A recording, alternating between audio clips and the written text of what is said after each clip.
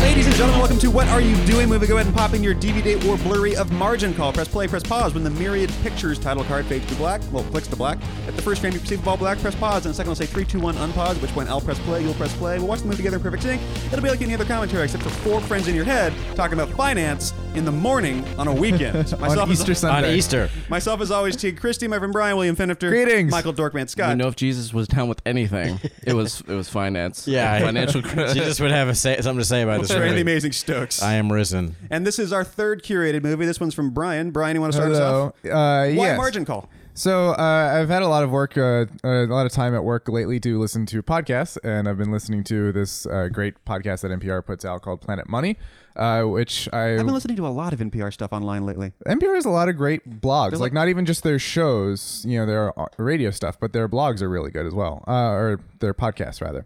Yeah, man. Radiolab, This American Life. Radio. Moth.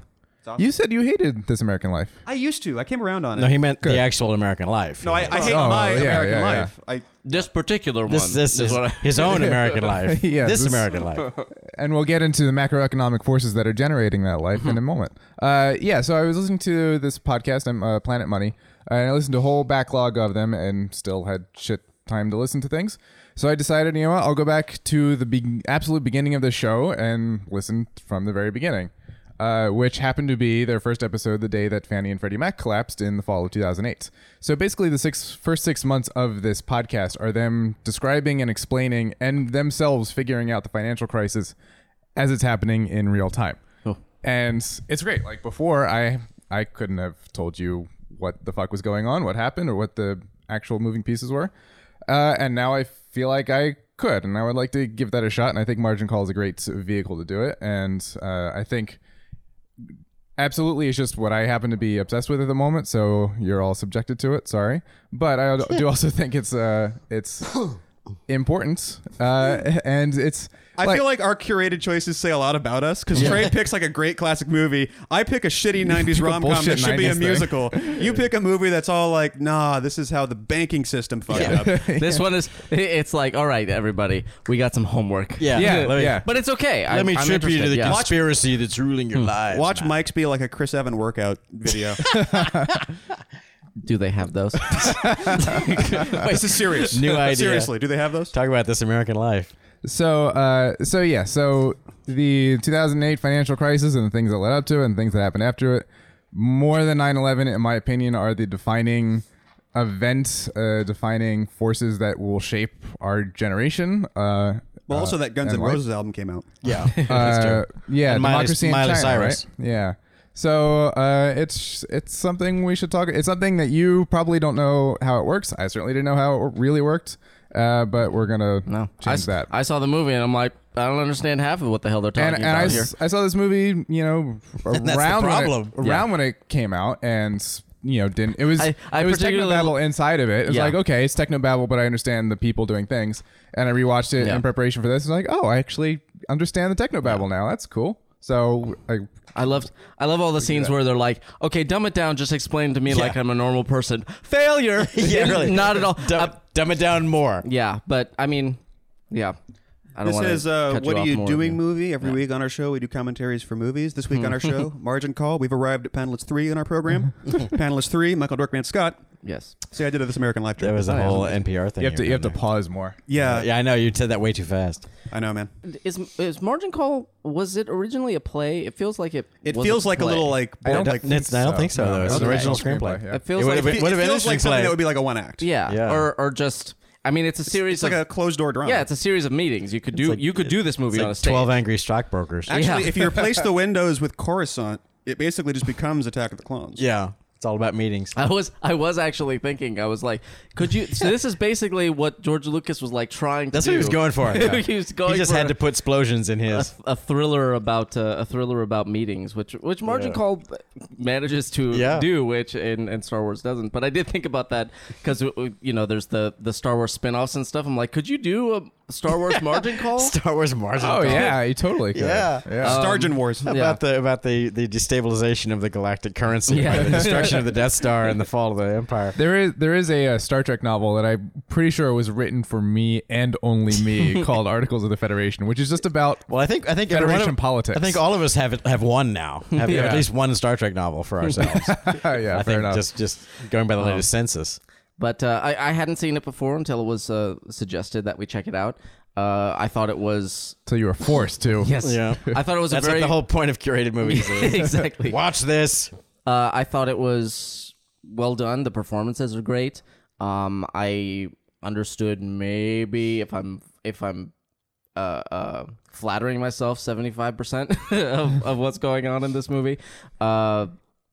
But I was engaged the whole time, even though I didn't know what the hell they were talking about for parts of it. I got just enough to be like, okay, clearly bad. All of them are very upset. That's it.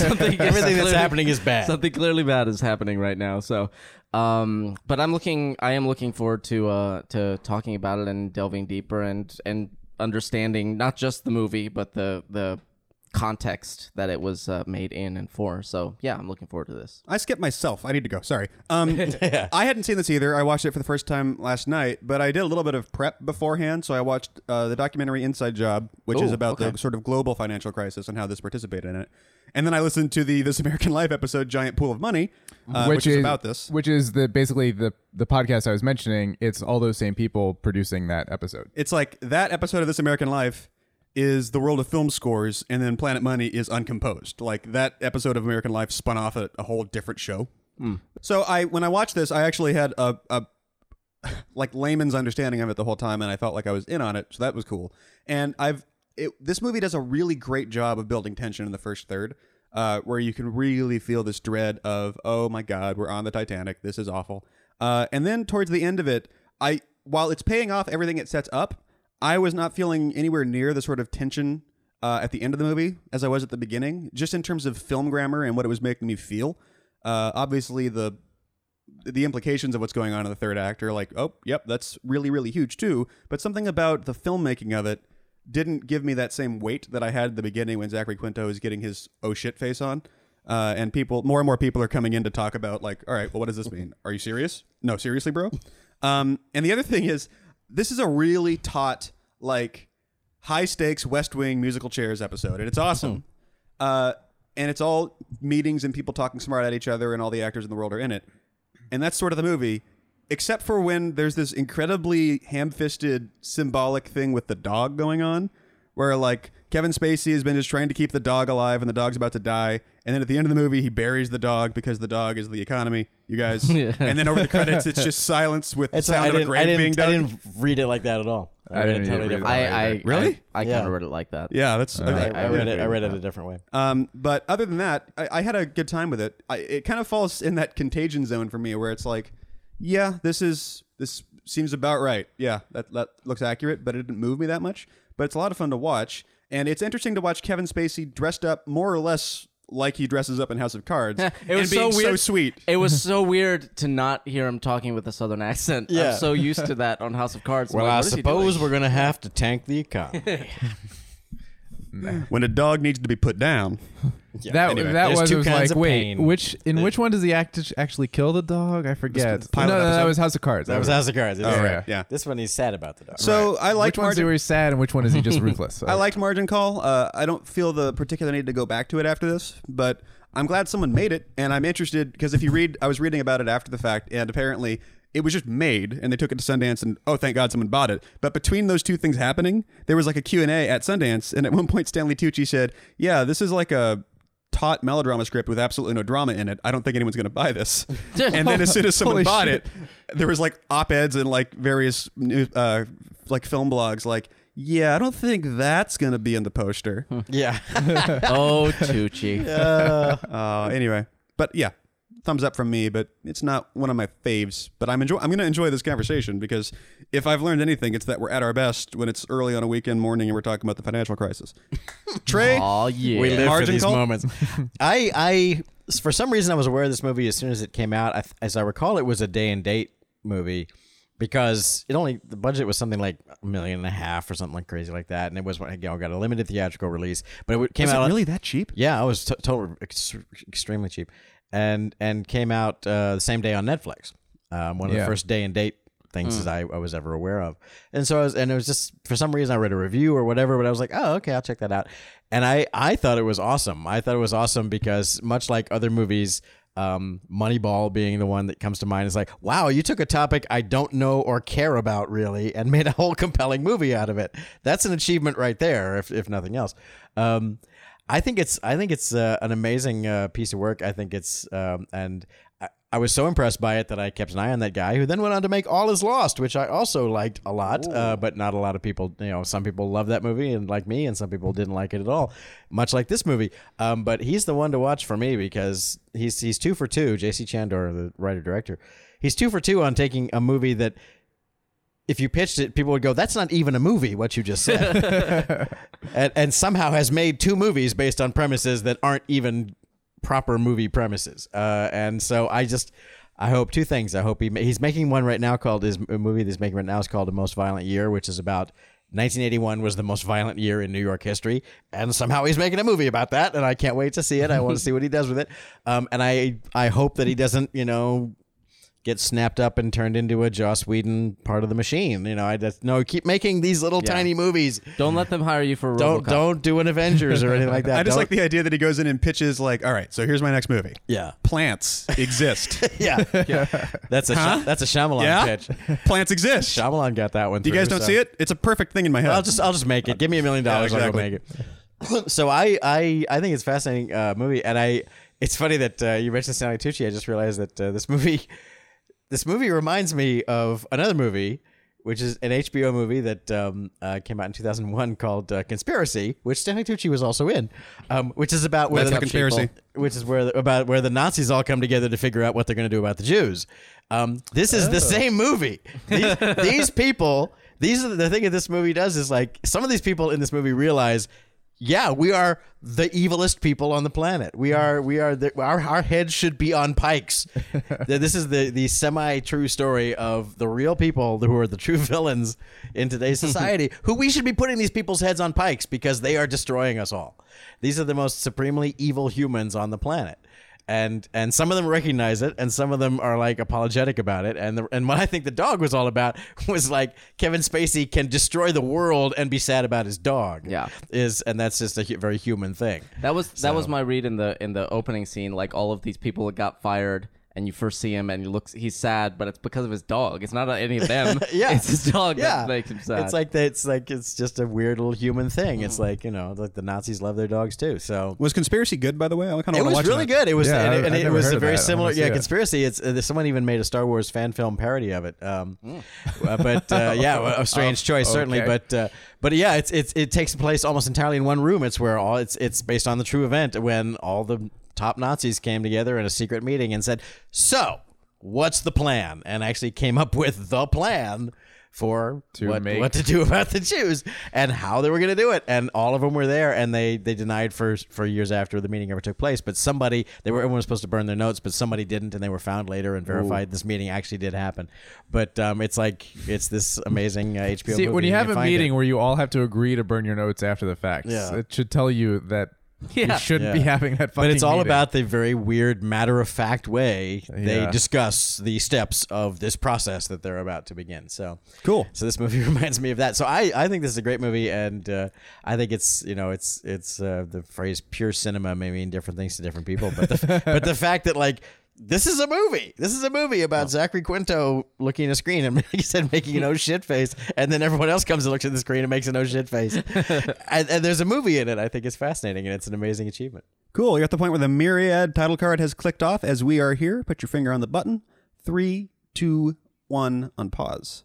And I just checked the budget on Box Office Mojo. It was $3.5 million. Yeah, okay, 3.5. Which is more than $1 million, but it's a clean like $12 million cheaper than I would have ever speculated on the low end. They're shooting in the middle of New York with all of these. There was a, I guess may have rented it. That's right. Maybe it wasn't on Netflix. I may have gotten it out of Redbox or something because it was a day and date. But there was somewhere along the way there was a director's commentary, so I must have had the DVD where he talks about the process of pulling this movie together for a mere 1.5. And this place they're in is a real place. Yeah, it was some firm that had just shut down, and they just they like they Nakatomi jumped in Tower and grabbed it. Yeah, on the other end, they just went in. The 3.5 was probably the winding up having 3.5. to.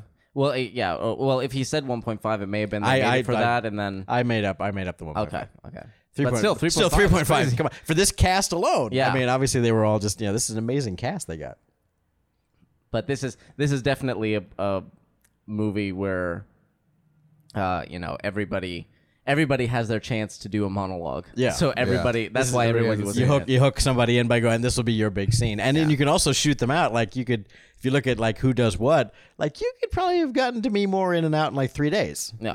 And then that's how you make these kind of movies. Well, yeah, Demi Moore doesn't ever leave the building, right? I Well, mean, at the very beginning, she's on the street briefly. yeah, Her and Stanley Tucci but her and Stanley Tucci only have their few scenes. The very beginning and the very end. Tucci only has a couple of scenes, so it's a beautiful construction to get great cameos into the movie.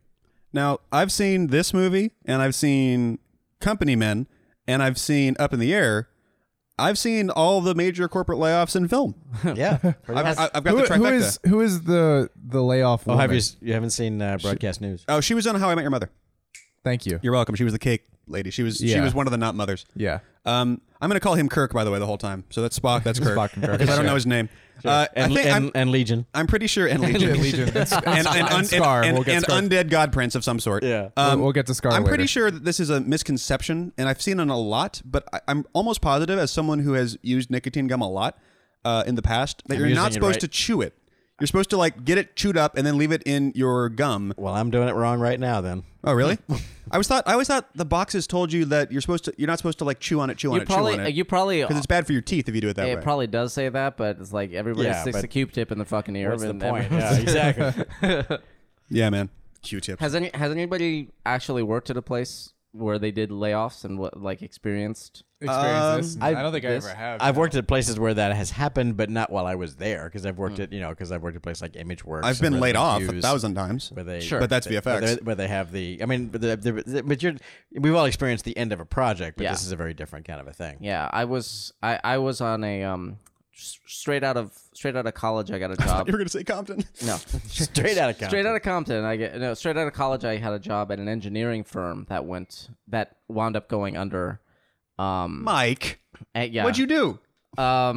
Everything. It was me. Yeah, it wound up going under and having to be sold to another to another firm that was based in Ohio, so they're going to move all operations out there. And actually, one of the first things they found when they were going through the books was that I didn't do anything. The part of the say your job? You're the guy in Office Space. Yeah, they gave me the job because they thought they were going to have a bunch of work, and then that bunch of work never came in, which is why they wound up going under. But then they never had anything for me to do, so basically for a year I just sat there.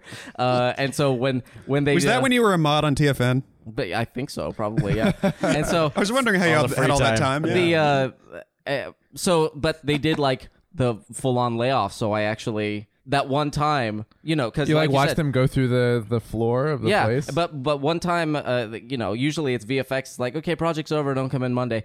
I actually got to have like one of these meetings where they're like, okay, here's your severance package, and I'm like, what the hell? Sure, yeah, cool, okay. They're like, we're very sorry. It's like, so am I, and and you're like, this is just a summer job, man. Yeah, exactly. So, and after that, while I was on unemployment, and the severance from that was when we made RVD2. So that paid for that movie for me. Hooray, capitalism. Yay! I will take the money I got from having a job where I did nothing and got paid for it and use it on a thing that I can't possibly make any money from. Yeah. America. I'm so good at this. Game in the system, man. This is our modern economy. I'm a little confused by what she said, by the way, about a severance package. She was like, we're going to give you 6 months pay at half your salary. Isn't that 3 months pay? Yeah, isn't that 3 months pay? Actually, probably for tax purposes, it's not. Or Oh, so. Yeah, okay. some Like, crazy thing. yeah. The benefits tie in and all that Yeah, stuff. healthcare and yeah. Well, yeah, that would whatever. still count as income, and it would be income probably in a different tax bracket. Is Mm. how that part works, I think. Yeah, that's probably a good speculation. Here's how much we know about finance right there. No, actually, that can't be right because that's not how tax works. Oh, actually, I just remembered in VFX when I was working at Stereo D, I didn't, but when they did layoffs, because it's owned by Deluxe, so they're actually very corporate. So they would do this whole well, thing. Stereo They'd D is have- also huge. They'd have exit interviews and all Yeah, that yeah. stuff. And I was just reminded because if you quit, they were like, okay, fine, whatever. But if they let you go, they Yeah. did They have to do the escort whole you by thing, security and stuff like that. Right. So Yeah, man, that's intense. That's never happened to me, or at least not like this.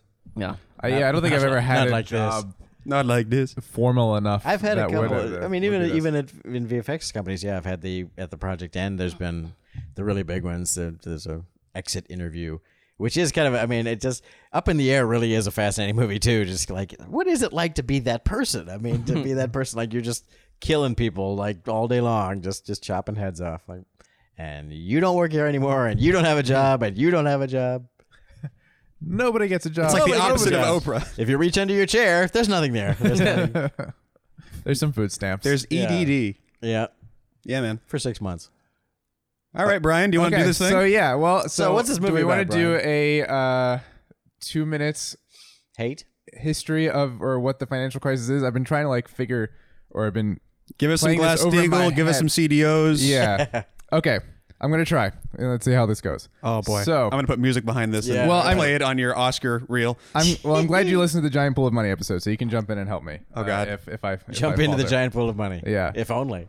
Which is a great episode, by the way. Okay, but the financial crisis, it all starts with home loans that people take out that they can't afford. They basically buy too much house and they borrow too much money from the bank to do it. And people do this over a long enough period of time that a bubble forms in the housing market. And all a bubble is prices go up in a certain industry and people notice and they go, hey, those prices are going up. We should get in on that and make some money. And that kind of turns into this reinforcing loop that goes on until somebody realizes, hey, these prices are actually bullshit and none of this is worth what this is at all. And then everybody runs away at the same time and the bubble bursts, all the prices fall, and everybody who's still in it is absolutely fucked. We get bubbles sometimes. We had a bubble in Silicon Valley in the dot-com 90s, bubble, the yeah. dot-com bubble. Okay, so people lost a lot of money. Not a big deal. We had a little bit of a downturn for a little bit, but then we came back up and it was fine. Because it was mostly those people. And Yeah, fuck them. Exactly. It was one industry. It was- Exactly. And that's okay, so why was this different from that? Why did this particular housing bubble turn into this thing that almost destroyed the entire world economy everywhere? The reason is because of the shit they're talking about in this movie. The technobabble in this movie is all of those mortgages that people took out that they couldn't ultimately end up affording. And why were they? Sorry, Yeah, asterisk. Why were please. they permitted to do that? They kept lowering down what you had to have to apply for a loan and get one. It started with Yeah. what it used to be in the 50s, where it's like, I have this much money in the bank. They're like, okay, we'll look at your old shit. All right, yeah, you can get this loan. And you have a and, good and they started job, bracketing so- it down until eventually it got to the point where you could just say how much money you had, and an accountant would look at your job and say, yes, it's conceivable that someone with that job would have that much money. And that was good. And that counts as. And of course, then it eventually got to the point where there's what they called Nino loans, which were no interest, no assets, or no income, no assets, where Yeah. you could just literally anyone could get a loan. And it for- got even worse than that. There were Nina, and then there were Ninja loans. No income, no job / assets. So somebody who didn't even have a job could go in and say, "Give me Give me enough house, money, please." Yeah, give me Yeah. enough money to buy a house," and they would do it. Yeah. The historical reasons for that are even greater, but it goes to the fact that there was money to be made. These people, credit was really loose. The ability to borrow money was really cheap. The government wanted more people to own homes because we're America and the American dream is to own homes. So that was a factor as well. Over 5, 10, 30, 70 years, depending on how you look at it, it got easier and easier to borrow that money, regardless of whether or not you could pay it back until we got to the point where we got. Okay. and they started packaging that money with other better money and putting it all in one big pot. I understood that part. Yeah, of so, what so he that's was what's saying, happening yeah. here is they took that money, they sliced it up, they chopped it, they rearranged it, they created what are called collateralized debt obligations, or what they call in here MBSs, mortgage-backed securities. And all a security is like a financial product that you do some. You sell the stock. A security is like a null. It's like a thing that you affix other value to. Yeah. It can be a security could be any number of things. Security is like a plural.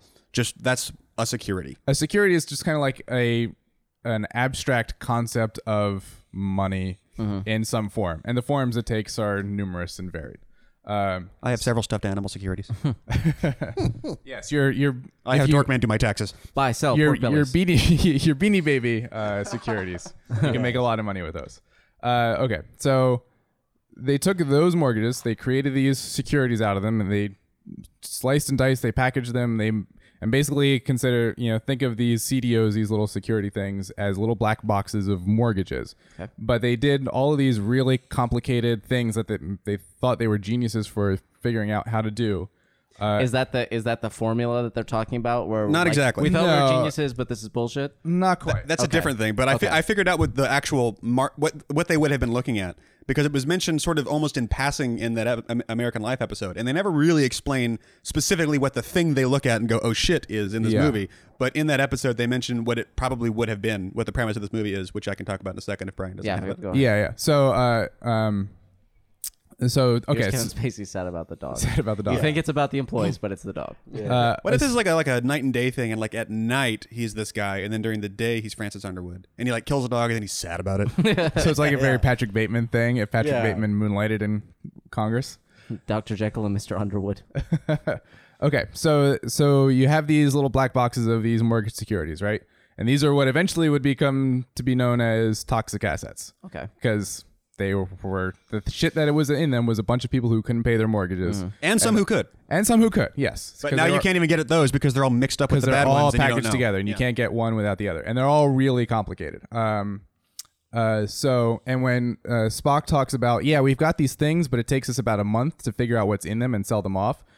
That month is talking about it takes us a month to open up these boxes and figure out how good what's inside actually really is. So for that whole month, we have to be able to back up the money in the box. Yes. Even if there's really no money in the box. So you've got thousands of these, and all the big banks are doing them. So they're all geniuses for creating these things. They buy them, they sell them, they trade them. So everybody has everything. Nobody knows who has what exactly. But everybody thinks that they're a lot safer than they are, including the credit rating agencies. Because it feels like it's been diversified. The risk feels like it's been spread all Right. over. even They're though it basically hasn't. buying and trading loot boxes that haven't been opened. Right. Yeah. and that's actually a good point. They think they're much more diversified than they are, when really most of what's in these boxes are these bad mortgages. Right. But they think it's all these things. But the percentages is mostly bad mortgages. So everybody has everything, but nobody knows who exactly has what. And they all think that these things are much safer and a lot less risky than they actually are. And so the way investment banking works is, so say you're playing a game of poker and you want to bet $10. You have to actually have $10 in order to bet it, right? Yeah. Basic, simple. Investment banks and insurance companies and those things, they don't actually work that way. They're the guys at the table, but they don't have that money. Is that where the analogy's going? Well, they've got someone behind them giving them money. They basically analogy say, is- I'm pretty sure I'm going to have $10, so I'm going to go The in on it." analogy And you're is allowed this. to gamble. Yeah. Yeah, the analogy is this. If you're at the poker table, you have to have all of the money to back up your bet. But insurance companies, imagine if everybody who had Geico insurance all got in a car accident the same day and went to Geico and said, I want my money. There's no way Geico would have all the money to pay everybody else out at the same time. And if you required them to, they would never be able to be in business because it's just too much money. It's the same thing with investment banks. The investment banks are making these bets that are like insurance that said, okay, we're going to make 10,000 bets today. And if all of them went bad, then we would never have enough money to pay them all off at the same time. But that's never going to happen. Only, our models show 10, 12, 15% will go bad and the others will do good. And we have enough money to cover that, right? And they have, literally rocket scientists like Spock work, on Wall Street with these degrees and all these fancy, complicated equations and models and algorithms to tell them 12%, 15%, 17%, whatever. And so when they invented these new things, there was no real regulation that double checked their work. The credit agencies, who their whole job is to double check that work and say how safe, how risky these things are, basically didn't do their job. So everybody thought these things were a lot less risky than they actually were. And so the model that they're talking about, it's 12, 15%. No, it was actually much greater than that. So way more of their bets went bad than their models allowed for. So they didn't have enough money to cover all of the bets, all of those people that got into car crashes the same day and said, okay. Well, with the Geico thing, the thing is like Geico wouldn't be able to pay if 100% of their people got in a car crash that day. This movie is like, dude, if 1% of people got in a car crash today, we can't pay that. Yes. Yeah. And that's you'll hear them say, he says if it's going to be 25%, that's bad. And the guy's like, so it's like when the music stops. He's like, no, if the music slows, and it's already slowed like 5 times in the last 2 weeks. Yeah. And so when he talks about being over leveraged, and you'll hear that term a lot, leverage means you've put more and more bets out there than you can actually cover. And the more bets you put out, the more leverage you've put out there. And when you get over leveraged, think of it, you're on a plank hanging off the edge of a ship. You're just, walking further and further out to the edge. So yes, the banks are required by the government to have a certain amount of capitalization, and that just means how much money they have on hand to cover those bets when they go bad. And the banks, before this and after this, the banks are always fighting to have a lower amount of capitalization, which just means they want to be required to have as little money on hand to cover those bets as possible. Because they think they're really awesome. Even now, they think they're really awesome, and the bets that they're going to make, by and large, are going to be good. Because there were no consequences, so it's great. Yeah, for them. And so the problem is the more money they're forced to keep just sitting around in their bank vaults / hard drives, they can't send that money out to make even more money, right? So they're constantly fighting for lower capitalization rates. But unfortunately, if you get too low and then you have a bad day, then this happens. Now, the thing that I picked up on that I could be wrong, but I think would have been the thing they're looking at the screen here, is that the nature of that bet that they make, where it's like, we're going to get all these mortgages and blah, blah, blah, blah, blah, is a mortgage is worth something because we assume someone's going to pay it. Right. And we weigh that against the risk of them not paying it and it forecloses. That's the nature of that, right? Right. And they're like, all right, cool. So we're going to do this, and we know that mortgages are worth this, and the foreclosure rate is like that, and this. Over the course of this period of time, the allowable entry threshold for who gets those mortgages is going lower and lower and lower until you get to Nina and Ninja things where it's like, dude, they're not going to be able to pay that goddamn mortgage. But that's not part of the equation. They're not looking at new foreclosure information when they start building these algorithms. They're looking at like 2000, 1995, whatever the last time they checked the foreclosure rate on an average, of 100,000 house mortgages, how many of them get foreclosed on? Okay. Well, those numbers are from way before we had all these people who couldn't. And their algorithm is predicated on a risk number that is way too low. Yeah. They should have been like, oh shit.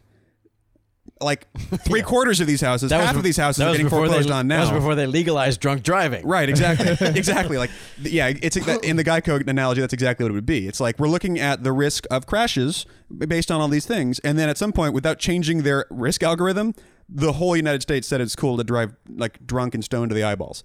And it's like, well, people getting crashes a lot more than they used to. We should probably account for that in our thingy.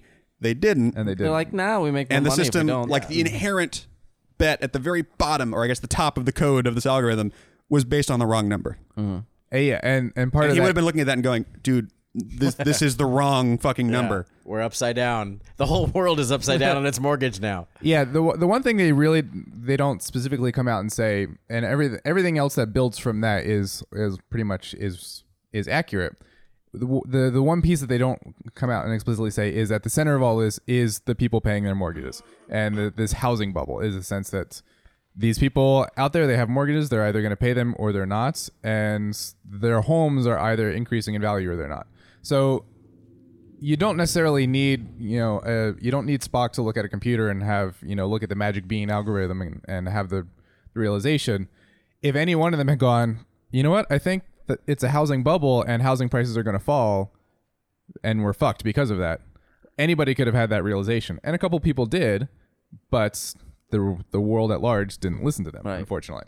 And then they got to write books being like, I told everybody. What did I tell you? I told everybody. There is one economist that is that the Planet Money people talked to several times who basically called it exactly. Said, this is a housing bubble. These prices are going to collapse at some point, and because of this connection to these financial products that they've created, we're all fucked. And he basically not even just got like something bad will happen someday somehow prediction. He was like this, he was pretty specific in what exactly was going to go wrong. Was this movie shot on like a 7D or something? I think it was, wasn't it? As everyone's as someone in the chat room is pointing out, Skepton in the chat points out, it's like every shot here has this just tremendously shallow depth of field. Well, they were doing that when he was studying the algorithm. They were doing. Well, that like was a tilt shift lens. That was different. Yeah. But like the whole movie, like there's bokehs the size of heads in this entire movie. It is.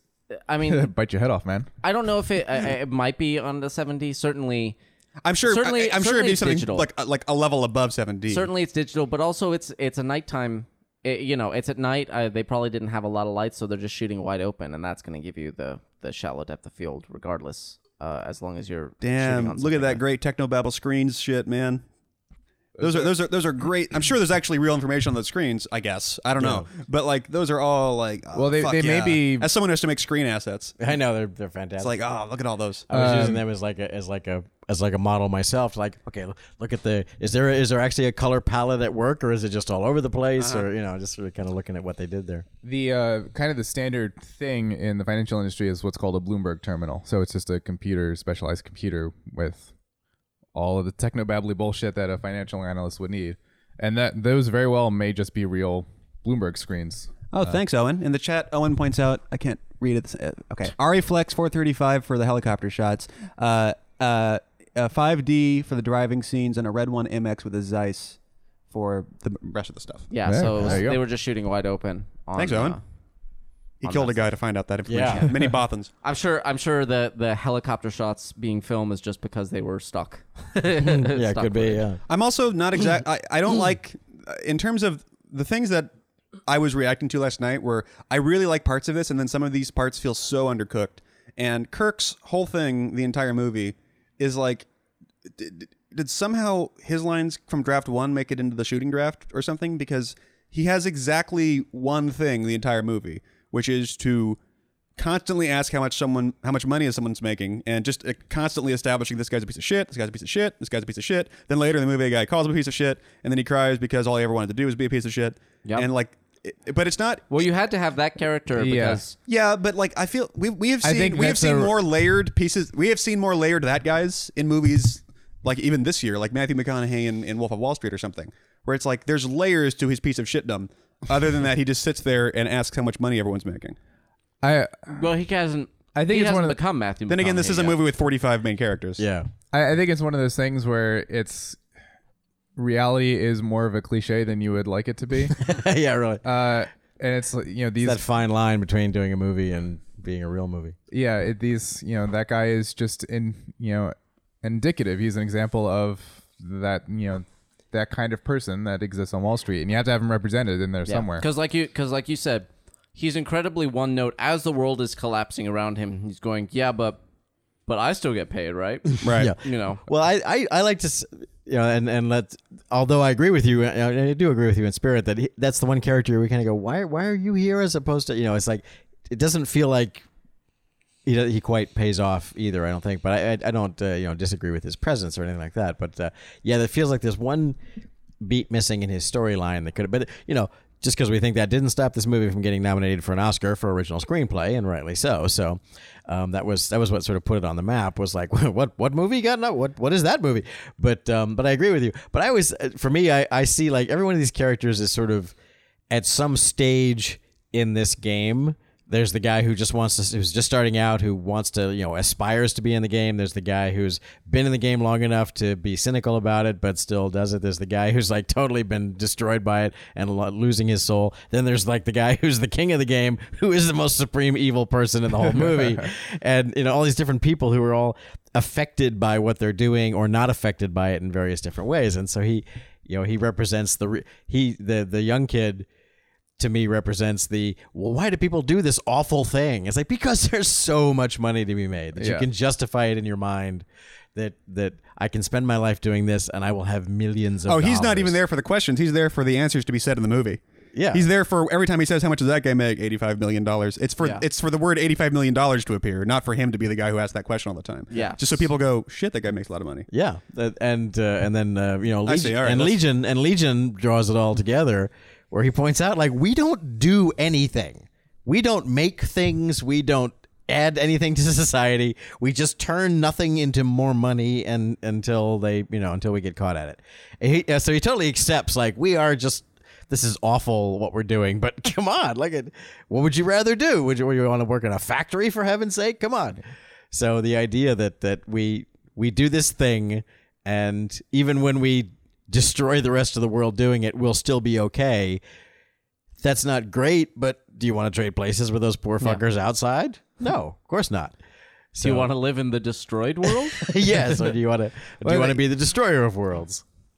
That's definitely the theme, the core idea of the movie. It's like this idea of like work as this game of pushing numbers around a computer screen compared to the rest of the world that actually does things and they create things. Stanley Tucci has his whole monologue, which I love the shit out of, where he talks about the bridge he built and just doing the hard numbers of, he built that bridge 22 years ago, blah blah, and he gets all the way up to, I've saved 1,000 years for these people, and 1,100 years they don't have to spend sitting in a car. And Kevin Spacey at the end of the movie says, well, I could have been a ditch digger. At least at the end, I would have had some fucking holes. Would have been some holes in the ground for it. Yeah, that's my favorite line in the movie. And I think a lot of people picked up on this, and it certainly showed up in a few of the reviews that I read, and we've even talked about it already a little bit here, which is, for what this movie is, and for what this incredibly, like, just realistic and dry, and it's like a non-thrilling thriller of, oh shit, in a meeting room somewhere. You do expect that because this movie is that movie, it's going to at least at one point have a scene that will, like the fucking opening monologue rant from the newsroom just got passed around by itself as just a scene, because that scene is such a thing. And it happens with a few like West Wing scenes too. There'd be a scene in this movie where they just fucking lay it out in like a 2-minute thing that is truly like a layman accessible explanation of what happened. And that would just be part of this movie. But that scene would be a thing that's like, oh, you should see the whole movie that scene is from. But we never actually get a scene like that where it's really crisply just laid out. It's laid out for people who already had an understanding of macroeconomics walking in, kind of. But for anyone else, there isn't actually a scene in this movie that gives you like this like legend or key for the rest of the fucking scenario to make sense to you, where it's just literally, okay, this, then that, then this, then that. What Brian just did. Right. But you shorter. know what? That's fair. I'll give that to you. I feel like if that scene's going to be in any movie, it would have been in this movie. The scenes you're talking about that get passed around, those are the editorializing scenes where people have, that's the Paul Bettany scene where he's like, yeah, we do this, and we do it. He almost has the same monologue as President Snow in the Hunger Games. It's like we give them hope because that makes them easy to oppress. Yeah. Like we can't give them anything more than hope because they don't have any hope really. But that's the thing that people have said for a long time. It's like, why do we allow this? There was just that big study that came out this week. America's not even a democracy; it's an oligarchy, and all that, and we're all going to go rah rah rah on the internet, and then not do anything about it. And the thing that's been said so often is like, why do we allow these horrifying humans to keep doing this to us? It's like, because we'd like to be one of them someday. Yeah. We don't want them stopped because we still aspire to be one of them. It's like, but if I could get a piece of the billions that are flowing around out there mysteriously, I would want that opportunity, and that's America, damn it. So that's why we don't. Yeah. That's why we don't put these people to the torch. Is because we want to actually still be one of them. Yeah, that's what Paul Bettany says. He says, everybody talks about wanting it to be fair, but they don't want it to be fair. They just want it to be on their side. Yeah, right. They want my thumb on the scale. I mean, the modern American quality of life is not fair. I mean, let's be brutally honest about the fact that he is right in that regard, that America has its scales on our side, and that's very beneficial for us. The whole idea of that term, nobody thinks they're poor, they're just a temporarily embarrassed billionaire. Yes, it's like they're going to eventually be rich, so they don't want to bring down the rich because they want to be in that position eventually, and they're like, well, I don't want to have a problem when I'm a billionaire. It's like, dude, the reason you're never going to be a billionaire is because you're allowing that to happen. Yeah. Yes, yeah.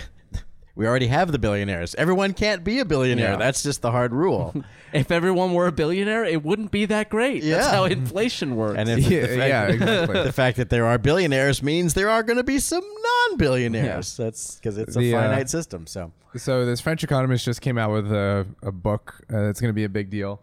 it is a big deal and will continue to be a big deal. Where he released his grand unified theory of economics and his one little E equals MC squared equation, which basically boils down to when it's more profitable to spend your money doing shit like this, pushing imaginary numbers around an investment screen, compared to actually sending your money out and building things and starting businesses and hopefully making a profit out of these. When the former is more profitable than the latter, then you end up in a situation where all the money just kind of pools into this sector, into these people, and that money just gets inherited down through the generations. And that historically, this is basically what human history has been for almost all of its run, and that's we think that stopped being the case when World War II happened, and like forever stopped being the case. But really, World War II until now was just a temporary suspension of that rule, and now we're back in that rule again. So we thought that okay, we broke the Gilded Age with World War I and World War II, and then we created this strong middle class, and we built America out of that. And we built the world out of America. But then we fixed that. We corrected that. That was really just a temporary thing, and now we're reverting back to the historical standard, and we're going to go back to the world where if you're not born a billionaire, you will never be a billionaire. Unless one podcast heads on pikes. Yes, one podcast can make the difference. And I think one of the telling things about this movie is that as many, and we're about to have one of the scenes right here where Kevin Spacey is the first one to catch on. I think it is in this scene. If not, it's coming up soon. Where Kevin Spacey is the first one to catch on. Like, okay, we've all established what the situation is. What now? And he starts to realize what the mentalist is going to head for, and he's the first one who goes, "You can't be thinking of doing this," right. And he's not the first one in the movie to say you can't possibly be thinking of doing this. But notice that every single person in the movie is on board for what. Not one person jumps out and says, "I'm not doing this." Yeah. Everybody does it in the end. Everybody gets on board and does the thing at the end. Even the people who do put up a fight, even Legion and Lex Luthor. They all and Daily Show and Daily Show, and Striptease. No, Spider-Man 2 guy. Yeah, Striptease or Showgirl. Also was in Spider-Man 2. Yeah, I do Striptease. Okay. Ghost. So and basically to analogize what's happening here and what will happen in all the meetings is they realize just that like they analogized us. What they're realizing is that they're holding this live hand grenade that's about to go off, and they go, "Well, it's gonna blow up, but we still got 10 seconds, so we might as well sell it to that guy before it blows up, because he doesn't know it's going to blow up. If we hand it to somebody else, we'll get hurt the least." This is like the plot of The Producers, just on Wall Street, where it's like, you can make more money with a flop than a hit. Oh, really? If I sell all this shit real fast, and everyone else eats shit, I'll come out on top? All right. And so that's what they're talking about. And by the way, his technobabble is just about how heat and gas go through a rocket engine in low gravity. There you go. Now, what I like about The Mentalist here, this is going to be a weird one, but in Return of the Jedi, when they're doing their rally, all the team members, and they gather their wagons, and they're like, Mon Mothma comes down and says many Bothans died, and then General Nadine comes up, and he has a beard that is skin colored, so I never knew until I saw a DVD, because I was watching on VHS. I couldn't tell if he just had a weird face or he had a face colored beard or what was going on, and no one with hair color the exact same shade as their skin should have beards. The Mentalist has that going on with eyebrows quite a bit. In this scene, I can see his eyebrows. In this scene, it doesn't really serve my point very well. But if you watch him in daylight, oftentimes his eyebrows just cease to be they Homer Simpson back into his forehead. Have you seen The Mentalist by daylight? That sounds like a Guns N' Roses title too. It does. The Mentalist by daylight. Yeah, man. This scene feels like it's almost. There are moments here that we're verging on Aaron Sorkin, the bit where he asks for the time, back and forth really quick. What time is it? It's 3:14. Yeah. What time is it? 3:15. Fuck. Yeah. Fuck. And if you are interested in that kind of thing, John Wells, who was on The West Wing forever and then ran it after Sorkin got the boot, made a movie called, I think it was called Company Men, or The Company Men, with Ben Affleck, and Costner was in it, and it's along the same lines as this. It's a layoff movie. But it's with a distinctly West Wing smell to it, including but not limited to these Trajan title cards. Yeah. Nice. So I don't recall actually liking the movie that much, but fuck it, I didn't like Contagion that much, so So that doesn't actually matter. But it's John Wells. I don't think Tommy Schlamme was the DP, but he might have been. But I remember it being a distinctly like Because he's a director, so he probably wouldn't have been. yeah. Well, Schlamme used to be the DP, didn't he? No, he's a director. Oh, he was the director. Well, his name is Thomas Schlamme, but I try to. I don't. He must have abbreviate. had it really I go rough with in school. Thomas Schlamus.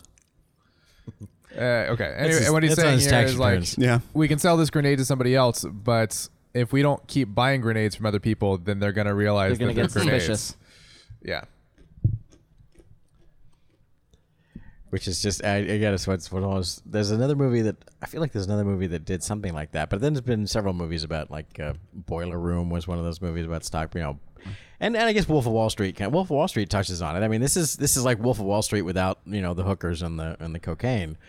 It's about, But Wolf of Wall Street is just, it's so over the top and ridiculous that, I mean, it's It's As a- Tarantino's this. as a fiction, I just thought it was way too cliche. And what I just said was, this is that without all that stuff. So this is this, but it's the same story. It's about people who, are evil for a living by trying to be more evil than the other evil people and go, no, seriously, I know you ought to buy this thing because it's going to be great. Oh, I'm doing you a big favor here. And everyone's jockeying for that position. It's like, there's probably cocaine in this building, but we're just not seeing it in this movie.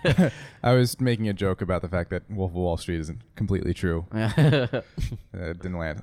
Yes, and so okay, so that's the other thing is the big question is, and many lawyers and law enforcement officials have tried and are still probably trying to figure this out in the sense that who knew what, and can we prove that anybody definitively knew that these things were grenades when they were selling them before they all blew up? And so far, at least to my knowledge, nobody has been able to prove that. The government did try a couple of, I think they were hedge fund managers of some, small or medium-sized firm, said, okay, there's this email between you guys where you clearly know you're talking amongst yourselves where you know that this is a bullshit thing. But if they pulled like one quote out of context, and again, this is an episode on the Planet Money podcast, but they pull like one quote from this email that makes it sound like, yeah, these guys knew what the fuck was up. But then if you read the whole email in context, they didn't. So the big question is, who knew that these things were bullshit and who genuinely believed and just were mistaken about the risk and how viable these things actually were. And the reason why... So 40 years on, we're still playing who knew what and when did they know it? Yeah. Yes. Yeah. And the reason why nobody has gone to jail, one of the reasons, is because nobody has been definitively able to prove this, the head of JP Morgan or the head of Citibank or whatever knew definitively that these things were bullshit and kept selling them anyway. Certainly many people did, but being able to prove that is something else. Right. And that's where we have the thing that if you steal $10 from the grocery store, you can go to jail. But if you make $10 billion disappear from the entire economy, there's no law that can prosecute you. Another thing I just remembered Because that they're like, we didn't think we'd have to make a law about Yeah, right. But they're good people. They're helping. They're stimulating the economy. Who would have to tell you not to do that? Yeah. Why would we need that law? I remember one of the things that I was thinking last night, it just reoccurred to me, which was at the beginning of this, it's a movie about how they have been making bad bets internally in their company. Over the course of the movie, they realize that this is a systemic thing. Like, not only them, but all the other companies are doing the exact same thing.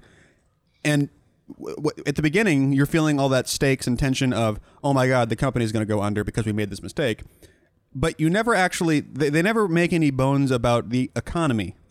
Maybe they didn't they see don't it care. coming. Well, yeah, but in terms of They do a little bit. in terms of They upping do, the yeah, stakes, yeah. though, towards the end of this movie, I know that this is going to tank the economy, but they don't internally raise the stakes that way too to keep up with the running length of the film, and go like, these guys aren't just dealing with the fact that they're going to fire most of the people that work for them; they're also going to tank the financial sector for 5 Yeah, they're years. going to cause a recession and possibly a financial apocalypse, I guess- which almost happened. I guess that's true. I feel like I felt like they did, or I understood that, but probably just because I understood that much about what actually happened.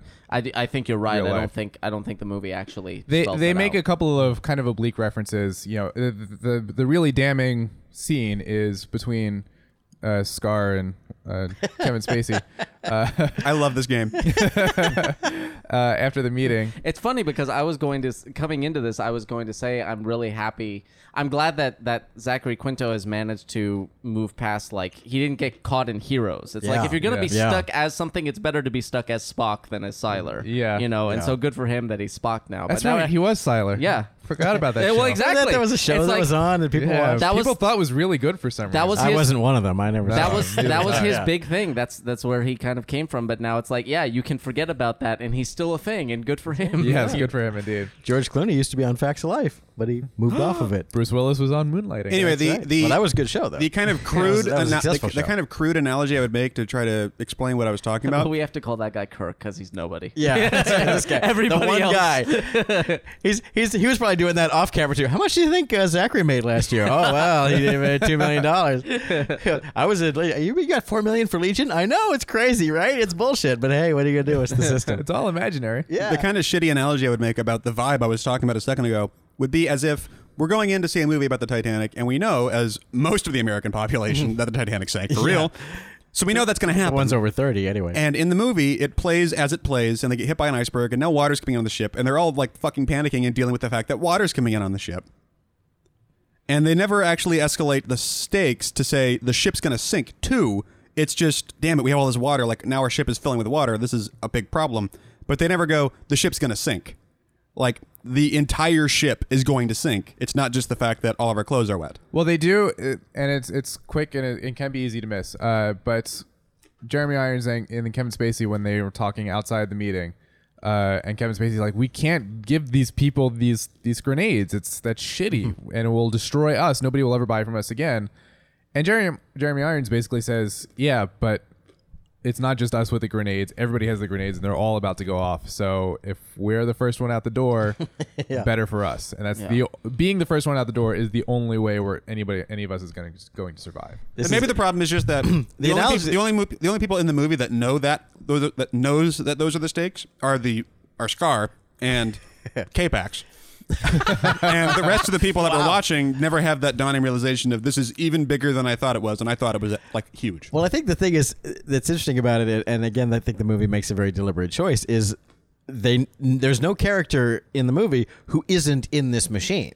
There's no one on the outside. There's no but what about the little man? I mean, they think about the Except for President Rosalind at the end. well, but she's not affected, and Yeah. in fact, that's a very telling scene because it's only at the very end. In that last little moment, does Kevin Spacey even think to ask about his son, who apparently is in this business too? To go, oh, did he survive? Is his company still intact? Like, yeah, they got hammered, but they're okay. He's like, oh, good. But that's, I think, again, what this movie is about. Is these people are so insular that it's all about. And myopic. The world is ending. It's just Yeah. about, can we save our own company? Can we save our own skins? The world, it's a done deal. It's like it's a la 12 Monkeys. It's like we can't stop the plague. All we can do is try and get a sample of the virus. It's like the world is ending. The apocalypse is here. It's all about, are we going to just save our own company? Yeah, and like enough. and even then, it's like, they're having the conversation. He's going, nobody is, this is going to destroy the company nobody's ever going to buy from us, and he's sort of just like, he's sort of just like, that's a tomorrow problem. Yeah, exactly. I'm worried about the today problem. It's like, first of all, we have to we have to still be a company tomorrow. We Yeah. have to still exist, and many major companies, like, wasn't it Goldman Sachs disappeared in the crash, and a bunch of Lehman other- Brothers. Yeah, Lehman Yeah. Brothers. I Yeah. mean, these are companies that existed for centuries and they were destroyed by this. And so yeah, so let me try to explain that back half of it. So the reason why this ship blew up caused the entire world to go into an almost depression and a great recession.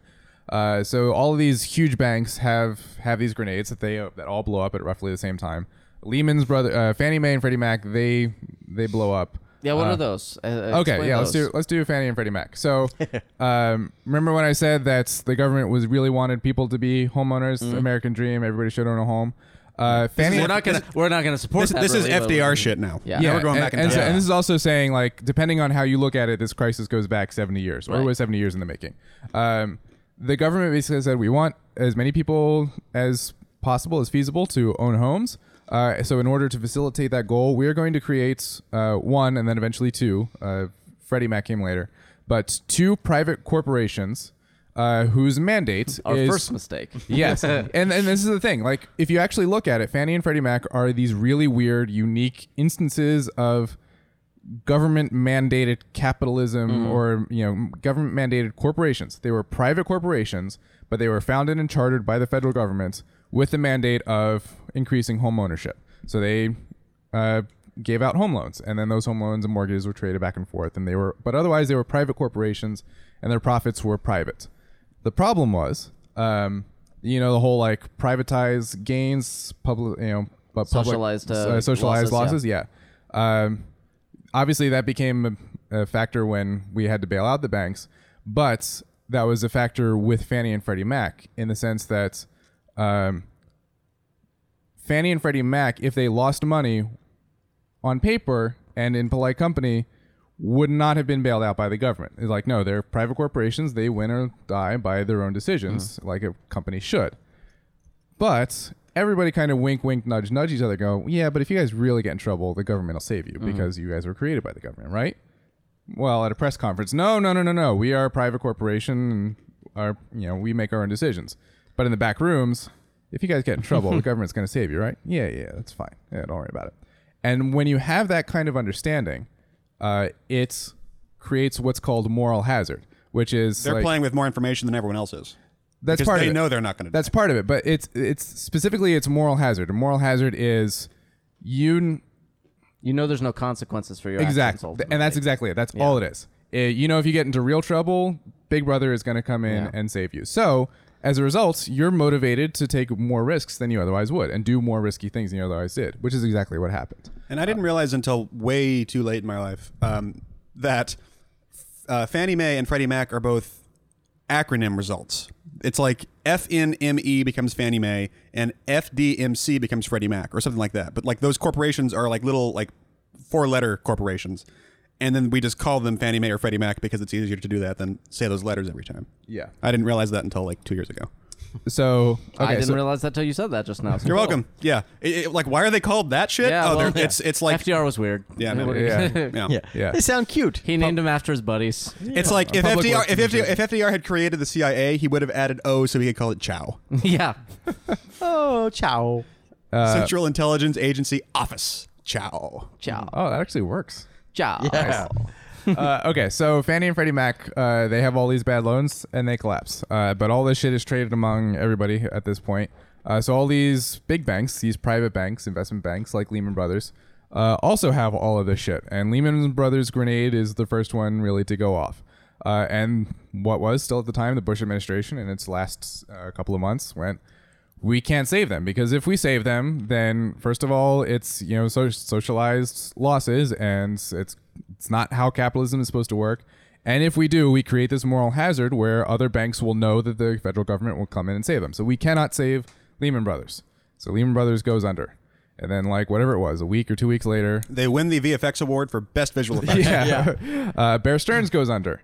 And then everybody really gets the Zachary Quinto oh shit face and go, we really, really have a fucking problem here. And the Bush administration, the motherfucking Bush administration, against everything it ever believed in, said if we don't bail these guys out, then the whole economy will come to a grinding halt. So then they do. And then the crisis keeps going from there as everybody starts to realize, oh, it's not just one or two companies that are holding these grenades. Everybody is holding these grenades. And now everybody, even the companies whose grenades haven't gone off, are realizing that they're holding grenades. And nobody is buying or selling can't or sell them to trading anyone, anything to anybody else. Now, And what would have happened if the bailout hadn't occurred? So the next step, and this did start to happen, and the government's like crisis response was really this. Their goal was to do this one thing, which is to keep commercial lending going. So, we have the Federal Reserve, which is America's central bank. And that just means that's the government's bank. And when the government says, hey, there's more money, the Federal Reserve, their bank computer goes, oh, tap, tap, tap, tap, tap. Okay, there's now more money. They then give that newly created money to the big banks, JP Morgan, whoever. And then that money goes between themselves and then trickles down the system to us. What happens on an upper level that is kind of like, think of it as like the grease that keeps the gears of the economy moving, is what's called the commercial paper market. And that is basically banks lending millions or tens of millions of dollars to each other over a period of like a couple weeks, right? So say Boeing's payroll is on Tuesday, but their contract, they don't get paid for their contracts until Thursday. And Boeing's payroll is, $20 million. So they'll take out a $20 million loan for like a week from their bank, and then that bank will borrow that money from a different bank because somebody has that pile of cash laying around on that particular day. And then and it just gets moved. And normally it's not an issue. That shit moves back and forth all the time. No problem. But when these banks are just blowing up out of the blue overnight, literally overnight, and you have no idea whether the bank that you just lent $50 million to is going to exist in 12 hours, then you're a little more reluctant about lending them $50 million.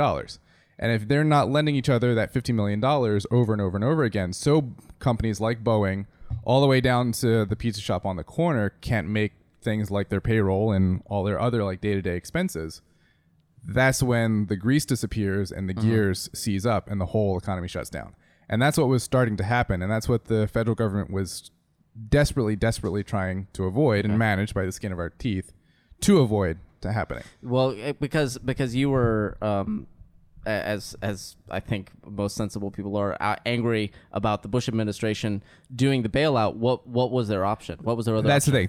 There was no other option. It wasn't the bailout, and because now conservatives like to blame Obama for the bailout. Like he continued the bailout because it was necessary. But Bush started it because it was necessary.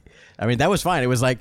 It was the 8 years building up to it. The anger wasn't we shouldn't do this. The anger was I fucking hate those guys. The anger was you. The anger was you got us to this point. Yeah. The anger wasn't we or shouldn't have been. We shouldn't do this. The anger is we shouldn't have done this in the first place to force ourselves. Yeah. To do this. How did this happen exactly? Yeah.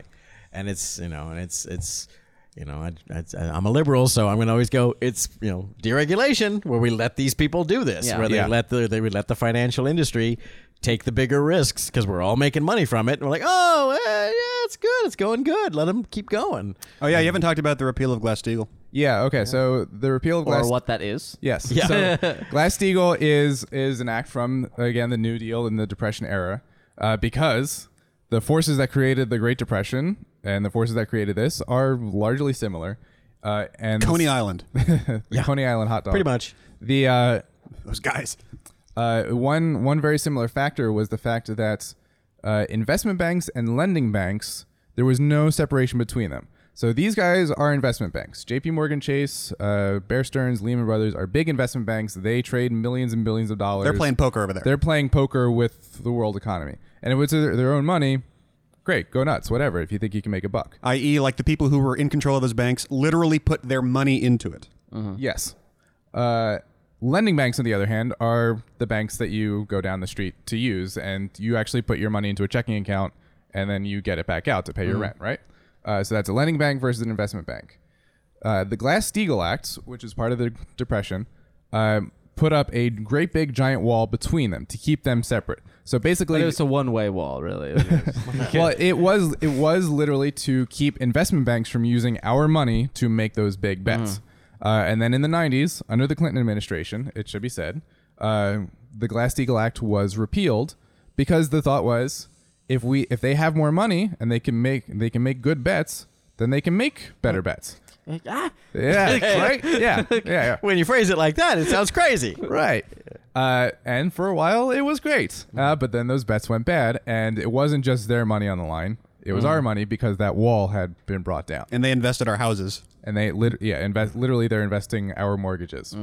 And our other things too, our car payments, our credit card debt. Wasn't there also, I don't remember, and maybe this is a separate thing, but wasn't there also some weird loophole I can't remember where I heard about this, where it's like there was a rule where you couldn't do both, but if you acquired a business that was doing that, then it could remain that way and stuff like that. And so Probably banks started like acquiring other. When they realized that they could do this, they started acquiring each other and sort of going, oh, well, this is we're getting around this regulation by this. I can't remember exactly what it is, but I probably recall there's and that's the argument against regulation is, and I gotta say it has some validity to it. Is the sense of these guys are huge and they have all the money in the world, literally. So whatever regulation you create, they're going to have 5 floors of suits whose only job is to figure out how to get around that regulation. We don't accept that when we're talking about gun laws, so why would we accept it for this? If you have regulation, they're just going to break it. It's like, yeah, but make it a challenge at least. Can we make it kind of hard for them? Yeah, that's the thing. At least make them hire those 5 floors of people. Yeah. That's the thing is you have to make sure it's the right regulation and create jobs. And that's exactly. And that's a very hard thing to do, but a very necessary thing to do. So yeah, here's the scene I was talking about before, where Jeremy Irons basically says, "Be prepared." He kind of does. Look, everybody has a grenade. They're all about to blow up, and so we just have to be the first ones out the door. So part of the early days of the Planet Money podcast, is them literally calling into some friend of theirs that works in the as a trader in the commercial paper market and going, so how much business are you doing today? And he goes, not a lot. I'm just kind of sitting here. And that's that's the point where you can really start to hear the terror in their voices as they find that information out, and both as they kind of learn themselves what is happening. I will say, like, listening to the early days of that podcast and going through the financial crisis again in real time, it kind of gave me like anxiety and halfway of a panic attack at work listening to like the fucking economy is collapsing. Yeah. Oh my god. That happened to me when I got behind on like Colbert and the Daily Show during one of the elections. I can't remember. I think it might have been the first Obama election or the re-election. It's like watching it again. You know how it turns out, but it still got scary. And just going through that again, it's like, oh god. Well, like, speaking of fucking old podcasts, I've been going back through This American Life and just picking episodes that look interesting to me, and I'll pick 3 or 4 from a year, maybe 5 or 6 from a year, and there's like 20 a year. So it didn't take me that long to get back to 2001. And all of a sudden, I'm not paying attention to it. I'm just going back, new episode. David Sedaris is funny. Next. And then all of a sudden, I'm on September 14th, 2001. Oh, wow. And the first act of that show was a 30-minute phone interview with someone who was above where the plane hit and got out. Whoa. And it's just her talking about being there. And this is on September. She would have probably had that phone call on the 13th, and they got it out the next day. And it's like, or maybe this was the one from the 21st. And she's talking about how, like, I still have the clothes I was wearing. They smell like burning World Trade Center. I don't know what I'm supposed to do with these clothes. Like, I can't. And, like, I still feel, I wake up every morning feeling like I'm going to go into work. Like, it's not even, like, set in that she doesn't have work tomorrow because her work was in the Trade Center buildings. Talk about going back and getting all panicky about something. Yeah. By the way, here's a great scene where talk about visualizing what we've been talking about. Yeah. It's like she is the one character who's not in this world, and she literally does not exist to them. Yeah. They're talking, but she's right between. She's right between them in the crossfire. Literally, yeah.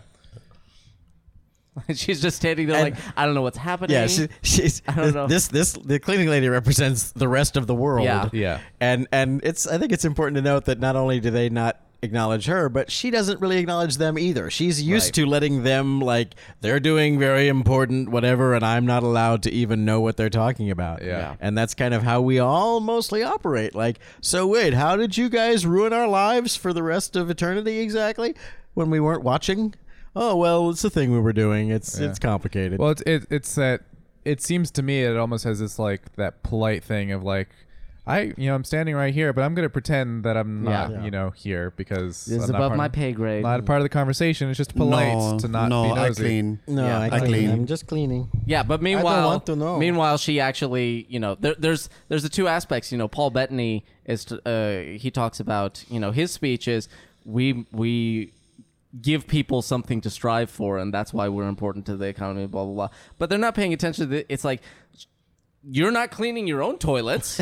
Yeah. She's cleaning the toilet. She's doing all the things that you don't want to do. The middle class and those people, they're the ones who make this possible because they're doing all the work that you don't have to do, so you can sit around staring at screens moving numbers around, And but she might as well not exist to them because they're more concerned about the numbers and they don't appreciate the fact that she actually And the fact that is one of the reasons that, and the fact she doesn't appreciate that she's the reason that they're able to do this. And she literally, as much as she literally will not have a job in the morning. Yeah. Even though she had nothing to do with any of this. Doesn't that sound familiar? Yeah. Yes. So how about? He's They're worth still $1 talking billion. about money. Yeah. But still, it's like, see, this is where I go. Today. This company has a guy that'll make you breakfast at 4:00 in the morning. I would like to work there. Yeah. I would like, yeah. Yeah, I Kirk. Yeah. I did kind of want that breakfast. I was like, oh, that I was like, good. that's a pretty hot place. But then I feel that same way when I hear about, big VFX companies, which I've worked at very rarely, but occasionally it's like, yeah, boy, it sounds, those are horrifying places. And of course, they survive on government benefits and everything else like everybody else. But you can, you can buy a flat screen TV for cheap if you work at Sony. So, the devil is always there, dangling the car keys going, "Lee, lee, lee, lee, lee, lee. Come on, you want to dance with me? You want to dance with me, don't you? Come on, just for 10 minutes, you'll make a little money. Come on, Just come sit in a room for you. come sit in a room, Get paid push some pixels around. 100,000 hours. It's like making furniture, except not. But it's kind of like a real job.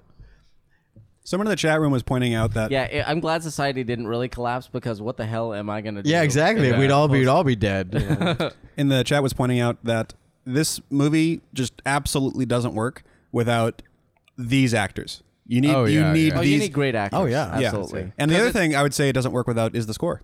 And I think the score is really overwrought and in your face, but you also sort of need that pulse there the whole time with this sort of boom, boom, boom, boom, boom, boom, boom, boom, sort of looming dread sort of thing going on. I think with I think the Titanic analogy is really apt because the great thing about this, aft, AFT.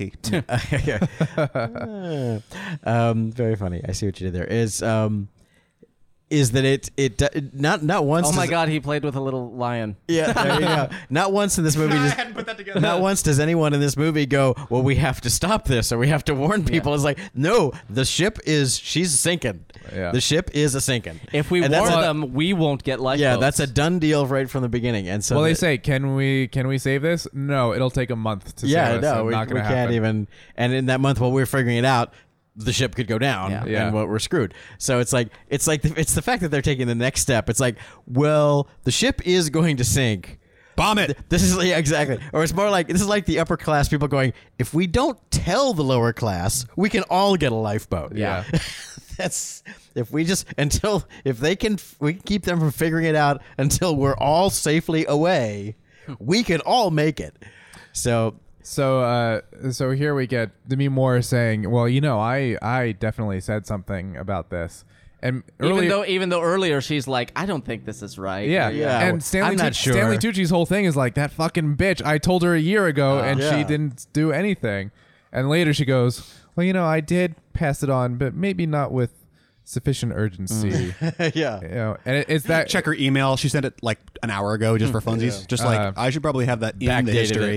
it. and it's all of that kind of Nobody wants to Rationaliz- accept. Yeah. it's all that rationalization and justification that regardless of how good you are at the specific game of pushing these specific numbers around these specific screens and algorithms, you still have the same basic failures of cognition that we all have, in the sense that no, what I did was probably the right thing. And Yeah, that's for what these Rob in the reasons- chat room is saying is like the fascinating thing about this movie is that no one in it thinks they're a bad person. Yeah. Yeah.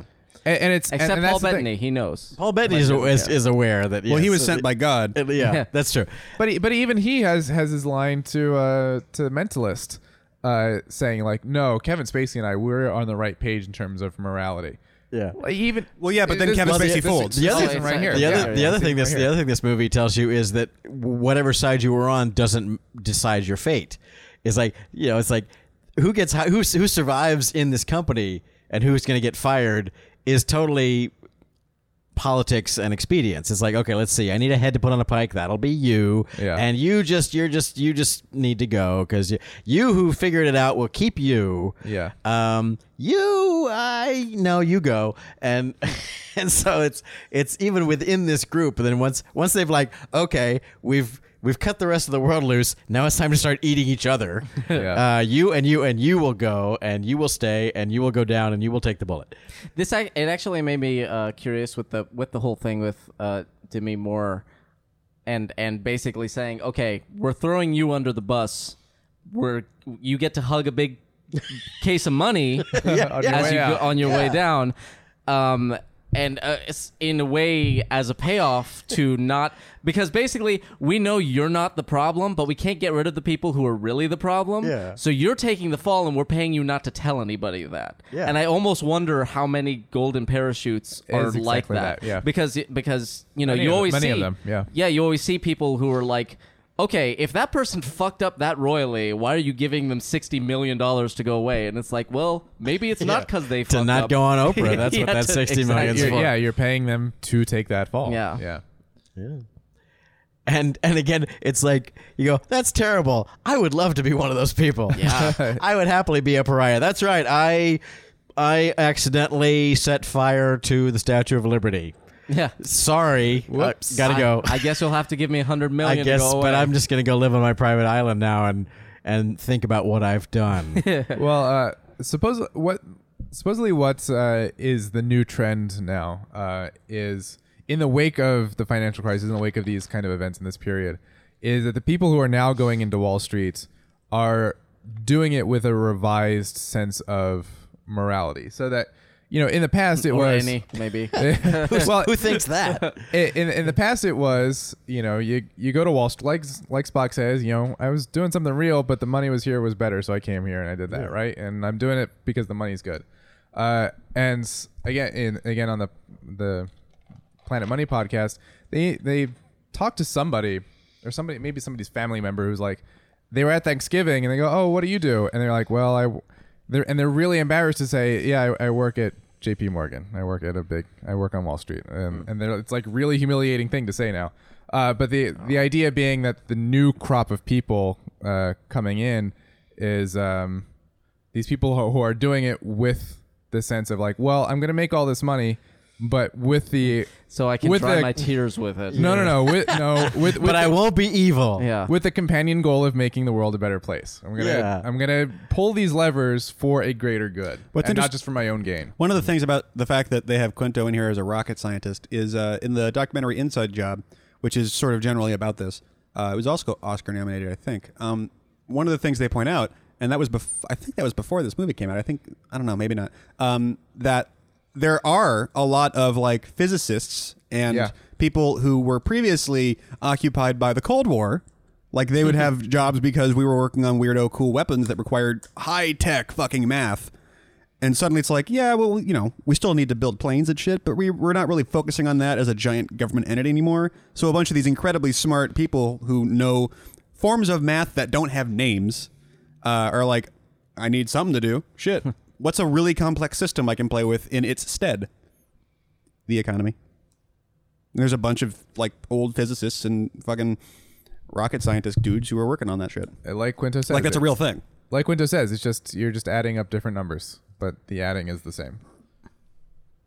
It's all just like it's being able to look at an algorithm and understanding what that algorithm says.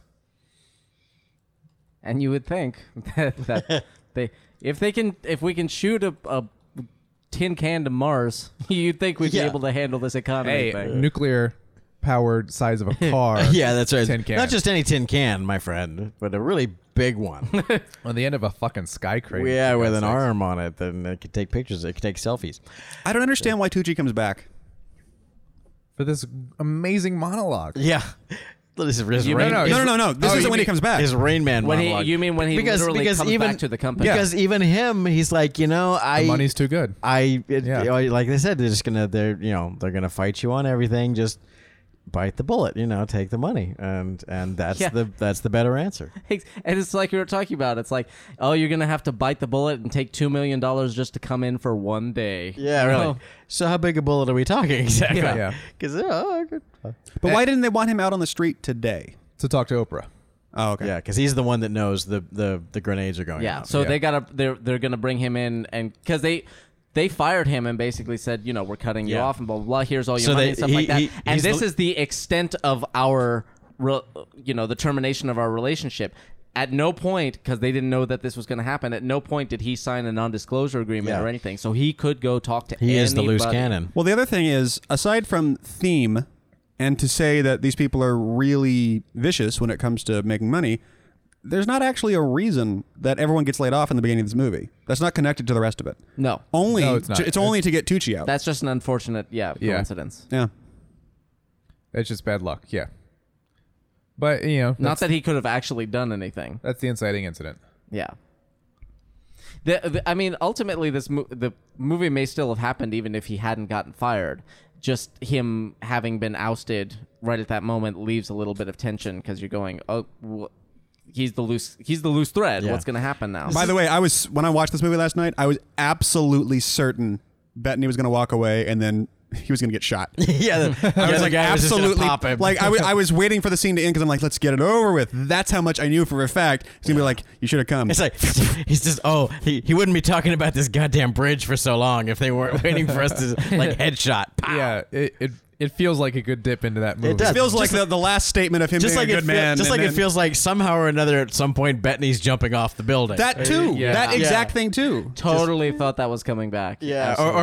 or maybe Kirk is going to jump off Yeah. the building because I can't deal or whatever it is. But again, this movie Yeah. doesn't even give you this. It's like no, that's in the end, they all take the money. that's Hollywood movie bullshit. I'm making this movie. I'm only spending $3.5 million. I don't have to follow your bullshit Hollywood rules. I can tell the story I want to. I'm sure it's possible that someone can do this kind of math in their head that quickly. I don't And I'm buy sure this scene if at there all. is someone who can, This it is- would be the guy who does his job. Yeah. But still, it's still really like right on the edge of. Yeah, come on, Rain Man. He's What are you doing? he's doing like new figures in his head right now. He's not just reciting the old figures. He's calculating. Well, now Yeah. it's been 21 years, so that would be.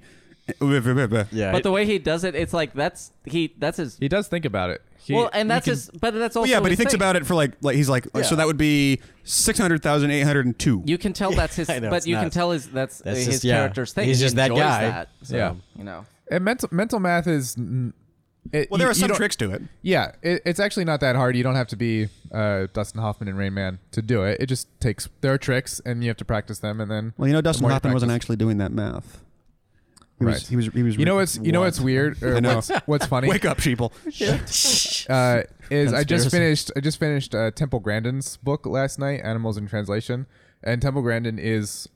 herself, and then she mentions Dustin Hoffman in Rain Man. Like, if you know anything about autism or idiot savantism, or Only anything, like 10% of autistic people have any savant quality at all. and it's And sometimes it's for shit that never actually manifests yeah, itself. that doesn't get you on TV. They're Yeah. really excellent at something that It doesn't no one matter. else interacts with that piece of them. and it doesn't even really work the way it is portrayed in Rain Man, but Temple Grandin is just talking about like, yeah, so have you ever seen Rain Man? It's like that, blah blah blah blah. It's like, oh, somebody who's actually autistic got autism wrong. Well, what do you expect? Granted, a different Well, kind of autism. that's not the thing that she's really good at. Yeah, so it's- exactly. Yeah.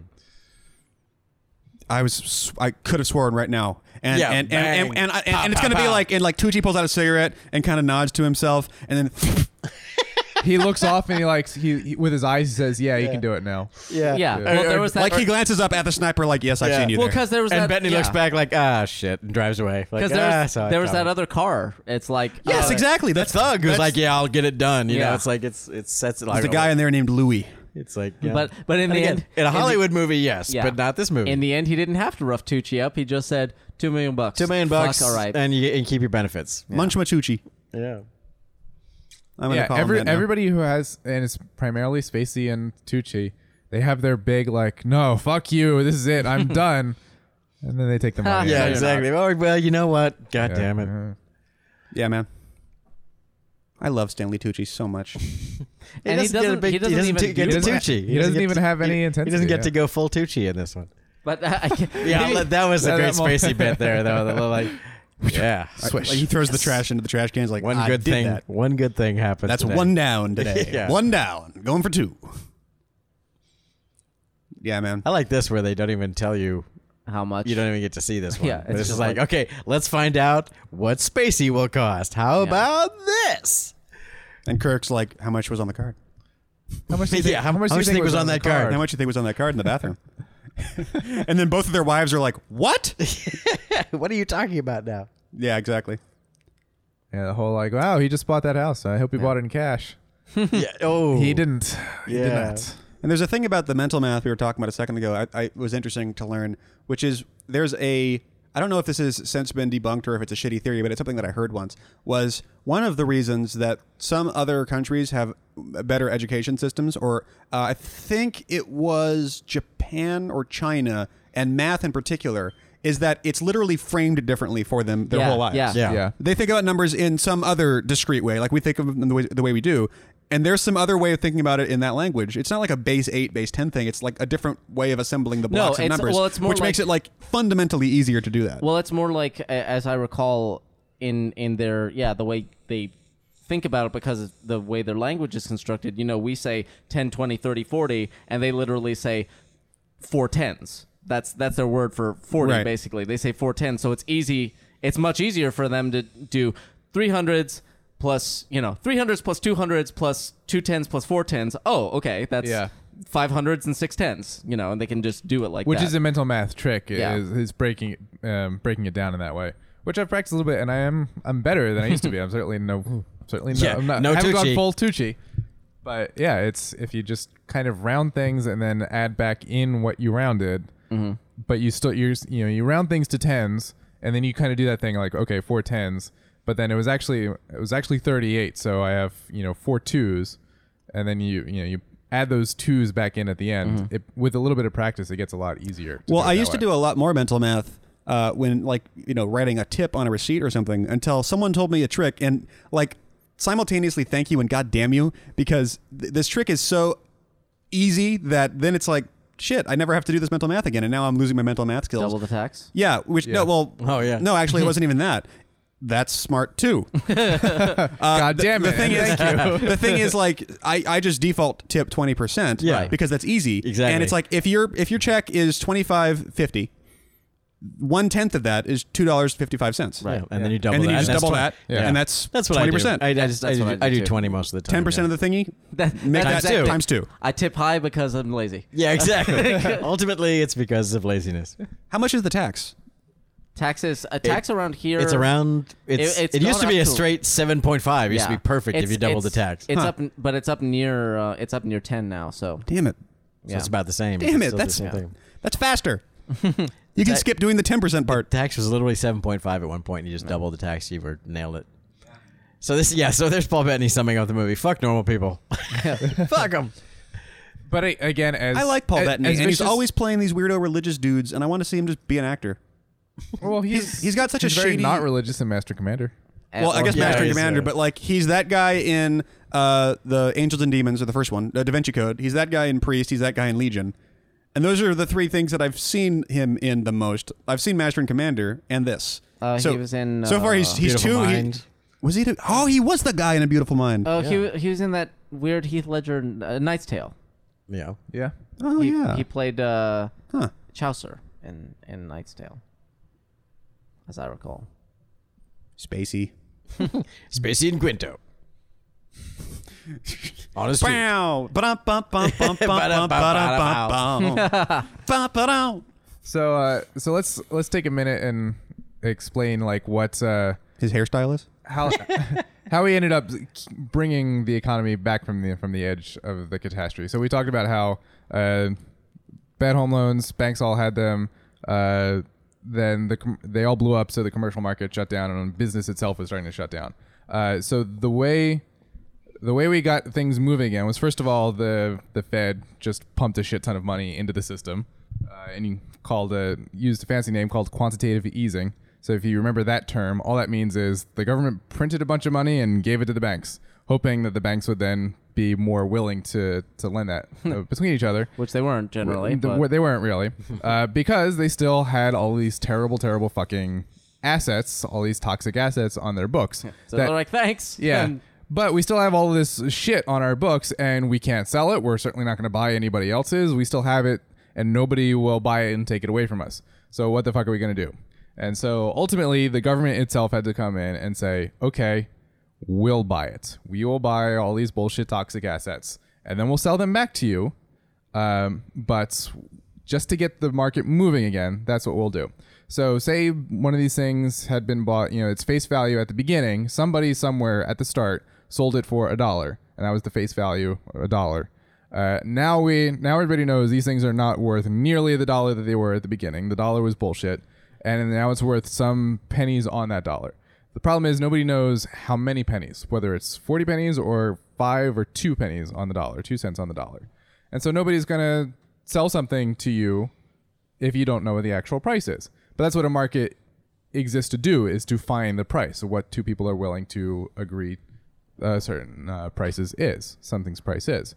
So the government doesn't that mean the price was zero ultimately when nobody wanted to agree on it? Well, not actually, not at the bottom, because remember, at the bottom in these boxes are mortgages that some people are paying. Okay, so money is coming a value in somewhere. There is a value somewhere, okay. But the housing bubble collapsed, and so not only the people with shitty home loans at this, once the bubble fully burst, not only the people with shitty home loans who foreclosed and defaulted blew up, but the people who live next door to those people who could make their home loans, now they're underwater, which all that means is their house is worth less than they owe on it. Right. So they bought a house for $200,000 and they took out a home loan for $200,000. The housing market collapses, and all of a sudden, because they're the only house left on that block, their house is now worth $100,000 and they owe $200,000. And that's a shitty place to be, even though they may have had the income and it was perfectly responsible for them to take that loan in the first place. So all of those things now also exist in these little black boxes. So there is money coming in. Some people are still paying their mortgages, but not nearly suckers. Yeah, and that was part of the problem. But not nearly as many as the full value of that thing at its beginning. But nobody knows exactly how much because they're so complicated. Gotcha. So the government says, okay, we'll buy them. We're not going to fucking buy them at $1 because that's just stupid. And even we're not that dumb. But we'll buy them at, and I forget what the exact number was, but say it was, 40 cents on the dollar. We'll buy them at 40 cents, and then we will start selling them back to you at an auction. So say, okay, you can buy this one. Do I hear 5 cents? Do I hear 10 cents? Do I hear 12 cents? And then they slowly started getting rid of them that way and started putting them back into the market. Let me interrupt real quick. Yeah. Do any of you guys shave this fast? I would never in my life shave that fast. Well, if you were already clean shaven and it was just a touch up for the next day, then sure. Okay. Yeah. Because for me, like all the hair on my face, I can shave my face that fast because it's all going in the same direction. But then my neck has like 9 cowlicks. Yeah. No, he was clean shaven. He was clean shaven in the last. Yeah, because this is take couple 5. Scenes. Yeah. So he's no, but the character. He just wants to look good to destroy the world. Yeah. Uninterrupted. This is also one of my favorite moments in the sense he's like, this is all I ever want to do in my life, and like the only look he ever gives him is like, are you serious? Yeah, like interesting. The entire previous movie, or the up to this point in the movie, everybody else has been talking about how the Mentalist is just this really vicious asshole, and even he goes like, "Are you shitting me? Really?" I think all you ever wanted to do was like bet futures. You had some idealism about this? The way I read it is he just kind of goes, oh, that's like the kids go, throw me a bone, please. Come on, I'm just caught up, and he's like, yeah, anyway, shaving. That's interesting. Yeah, but I took it as like, this kid was like, this was my dream, and the guy's like, what, you didn't just sell out? Yeah. The point of being here is because you sold out. Yeah. You don't think you get why you this actually is. wanted to do this. Yeah. Like, what? Okay. That doesn't make any sense. This isn't even a thing. This is. Don't you realize how awful this really is? Yeah. Like, I do, but I'm paid really well to do the awful thing. Okay. So the government bought all these toxic assets and then sold them back at an auction. And then people, as they got a sense of what they were actually worth, bought them. So the government lost some amount of money, but not as much as we were quite afraid that we might lose. And it was a sort of a no strings attached thing, as Rob in the chat points out. What's one that? of the other things people were pissed at about the bailout is that, okay, the banks had our money, spent our money unwisely, and lost our money. The government used largely taxpayer money to pay that back to the banks, Yes. who did not then just pay us back. Right. As opposed to, like, another way this could have gone, theoretically, and not really, but another way of thinking of it is it could have been, the government paid back all the Americans and let the banks go away. But then we don't have banks, and that doesn't work. Yeah, that's the concept of too big to fail. It's like we can't let them all go down. And then the banks got the money, and then most people didn't get anywhere near or any of what they had. It didn't come with any kind of "and don't do it again" attached to it. Exactly. It didn't even come with interest attached to it. And the studies have shown, like in the years since, it's like the economy's rebounded. Yeah, but only the banks. Only for them. Yeah. Yeah, like the middle class is still just as dead as ever. Yeah. And that was the source of a lot of anger and frustration, was that, we're bailing out the banks, we're giving all this money to the banks, but we're not giving any, and we gave a little bit to the people whose loans, whose homes and their home values completely detonated and completely exploded. Because like I said, some people had loans that they shouldn't have had, but a lot of people just lived next to those people or were in the same little black box as those people, and they got fucked too when they didn't do anything wrong. And so one of the things the Obama administration did with, mixed success was, that loan renegotiation program, where they basically said, okay, if this is your primary home and if you're current on your mortgage up to this point, then you can, and we will make the bank, change the deal so things aren't as terrible for you. So we will make the bank work with you to make it something that you can deal with. But the problem there was the fact that you have to distinguish all these people who have these homes to try to find, okay, who actually had a responsible loan, who was actually bought the home to live in it, versus all these people who bought these homes just as an investment, because housing prices were always going up. So they just had money that how many Flip This House shows were on the air at the time? Exactly. Yeah. And one of the very cool things, it's a series of episodes, but it's for the Planet Money podcast, but it's really awesome, is they actually go out and they buy a toxic asset and they proceed, and this is over several episodes, but they proceed to track down actual homeowners in their toxic asset. And it takes investigative journalism work to do it, but they do it, and they find a guy. They find several people. They find speculators who bought houses as investment, but they also find this guy. He's an older guy who had bought a second home, and he was going to fix it up, but he was just like a normal guy. He wasn't a bank or a speculator, and he had stopped paying his mortgage. And it was this direct thing of like, okay, we own this toxic asset now, so you're not paying your mortgage. You got screwed by this financial crisis like everybody else, but now you should be paying us. And so let's figure out. It's interesting to hear them like talk about their perspectives as they change and go, yeah, it's kind of this. They're journalists and they're economists, so they have journalism neutrality. But there is a sense of that populist anger of, the banks screwed us and got off free for it. But then they buy the toxic asset, and they find this guy and they talk to him, and they're like, there is a little bit of a perspective change in the sense of like, but you're not paying your mortgage, but that's our money now. Yeah. Like you're not just paying some random other, some abstract other. You're not paying us now. And it's the way they're able to connect those, all these like abstract disconnected entities and find like the through line is very good. So I highly recommend it, at least like select episodes of that podcast. Okay, so what's happening here now is... This I understood. I understood perfectly. This is like, we got the grenade in our hands, and we've got to sell it to somebody else before they realize that we're selling them a grenade. Exactly. This is where including your mother if she'll buy it. This is where Kevin Spacey goes, okay, so we're going to kill all the Jews. Here's how we're going to do that. Now, if anyone's not on board with that, you can leave now, but... Don't talk to anybody. But if you don't, everyone gets $1 million. So who's in? Okay, there we go. It's just one of those crazy things. It's where literally it's like, okay, now all y'all are in this too, because you're all getting $1 million if you do it, and you get squat if you don't. So your call. Yeah. Let your morality let you guide you on this one. This is happening either way. Yeah. Do you want the money? You could go home now and you'll have nothing, or you can be part of it.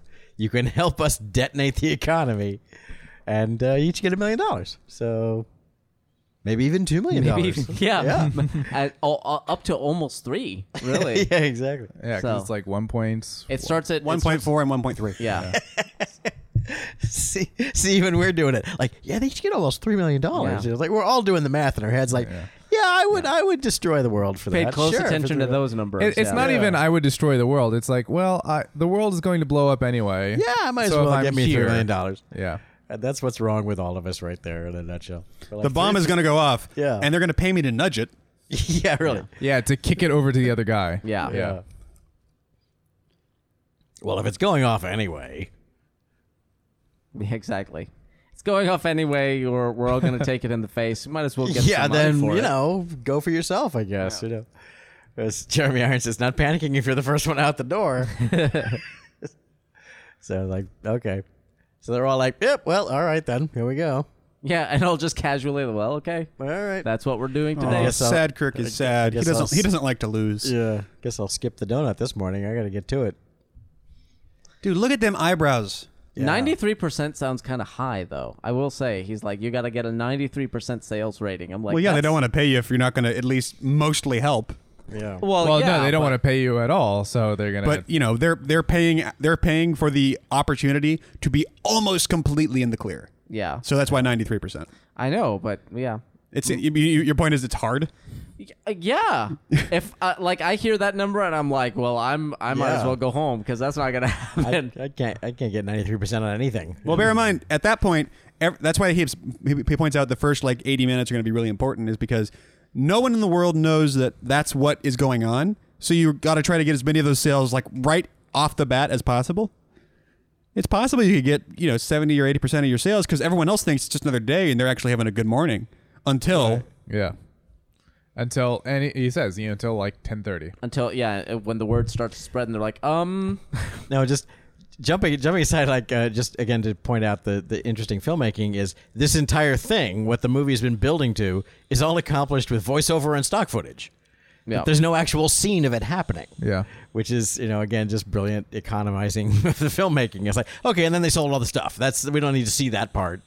We'll just that happened, and then we move on because that's not what the movie's really about. Is not the process of what they did. It's about the build up and the payoff of it. Is this stock footage? Yeah, pretty much. It looks obviously it's just like editorial inserts. See, it's just people. But I wonder if this is literally maybe footage that they got. whether or not it's stock footage is it's second unit B-roll if nothing else. It's just there's not a single lead actor in any of it. yeah. You shot this all without Kevin Spacey or Jeremy Irons or anybody.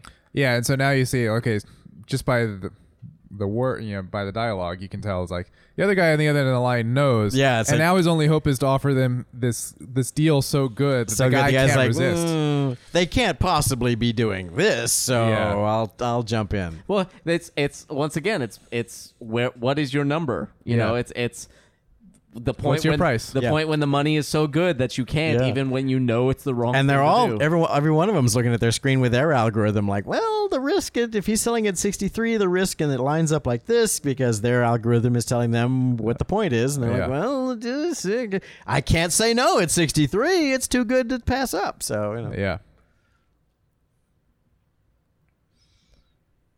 And he's go. still sad about the dog. This movie was entirely paid for by the necktie lobby. a lot of neckties in this movie. It is, but it is interesting to an extent that Spacey thought he was going to be fired. Like to an extent, Yeah, he only did it because he thought his it was penalty out. is he doesn't get fired. Yeah. that's his hell. Is you don't even you have to stay. Brian, in the beginning of the episode, you said you thought that this whole process will ultimately be more culturally significant than 9/11 was. Yes. Why is that? Because It's not that I don't think this is culturally significant, but 9/11's a tall order. I think the ramifications of how we all live our lives in the shape of the world are actually grander and larger.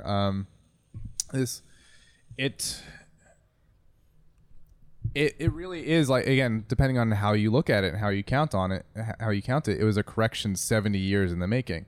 We at the deeper level of this crisis, at the more fundamental level, it was the fact that people were borrowing more money than they should have borrowed. They were borrowing more money than they were able to pay back. And that is as much true for us, the random Joe American, as it is for the banks themselves. And that's the point of the Paul Bettany speech. And so it's that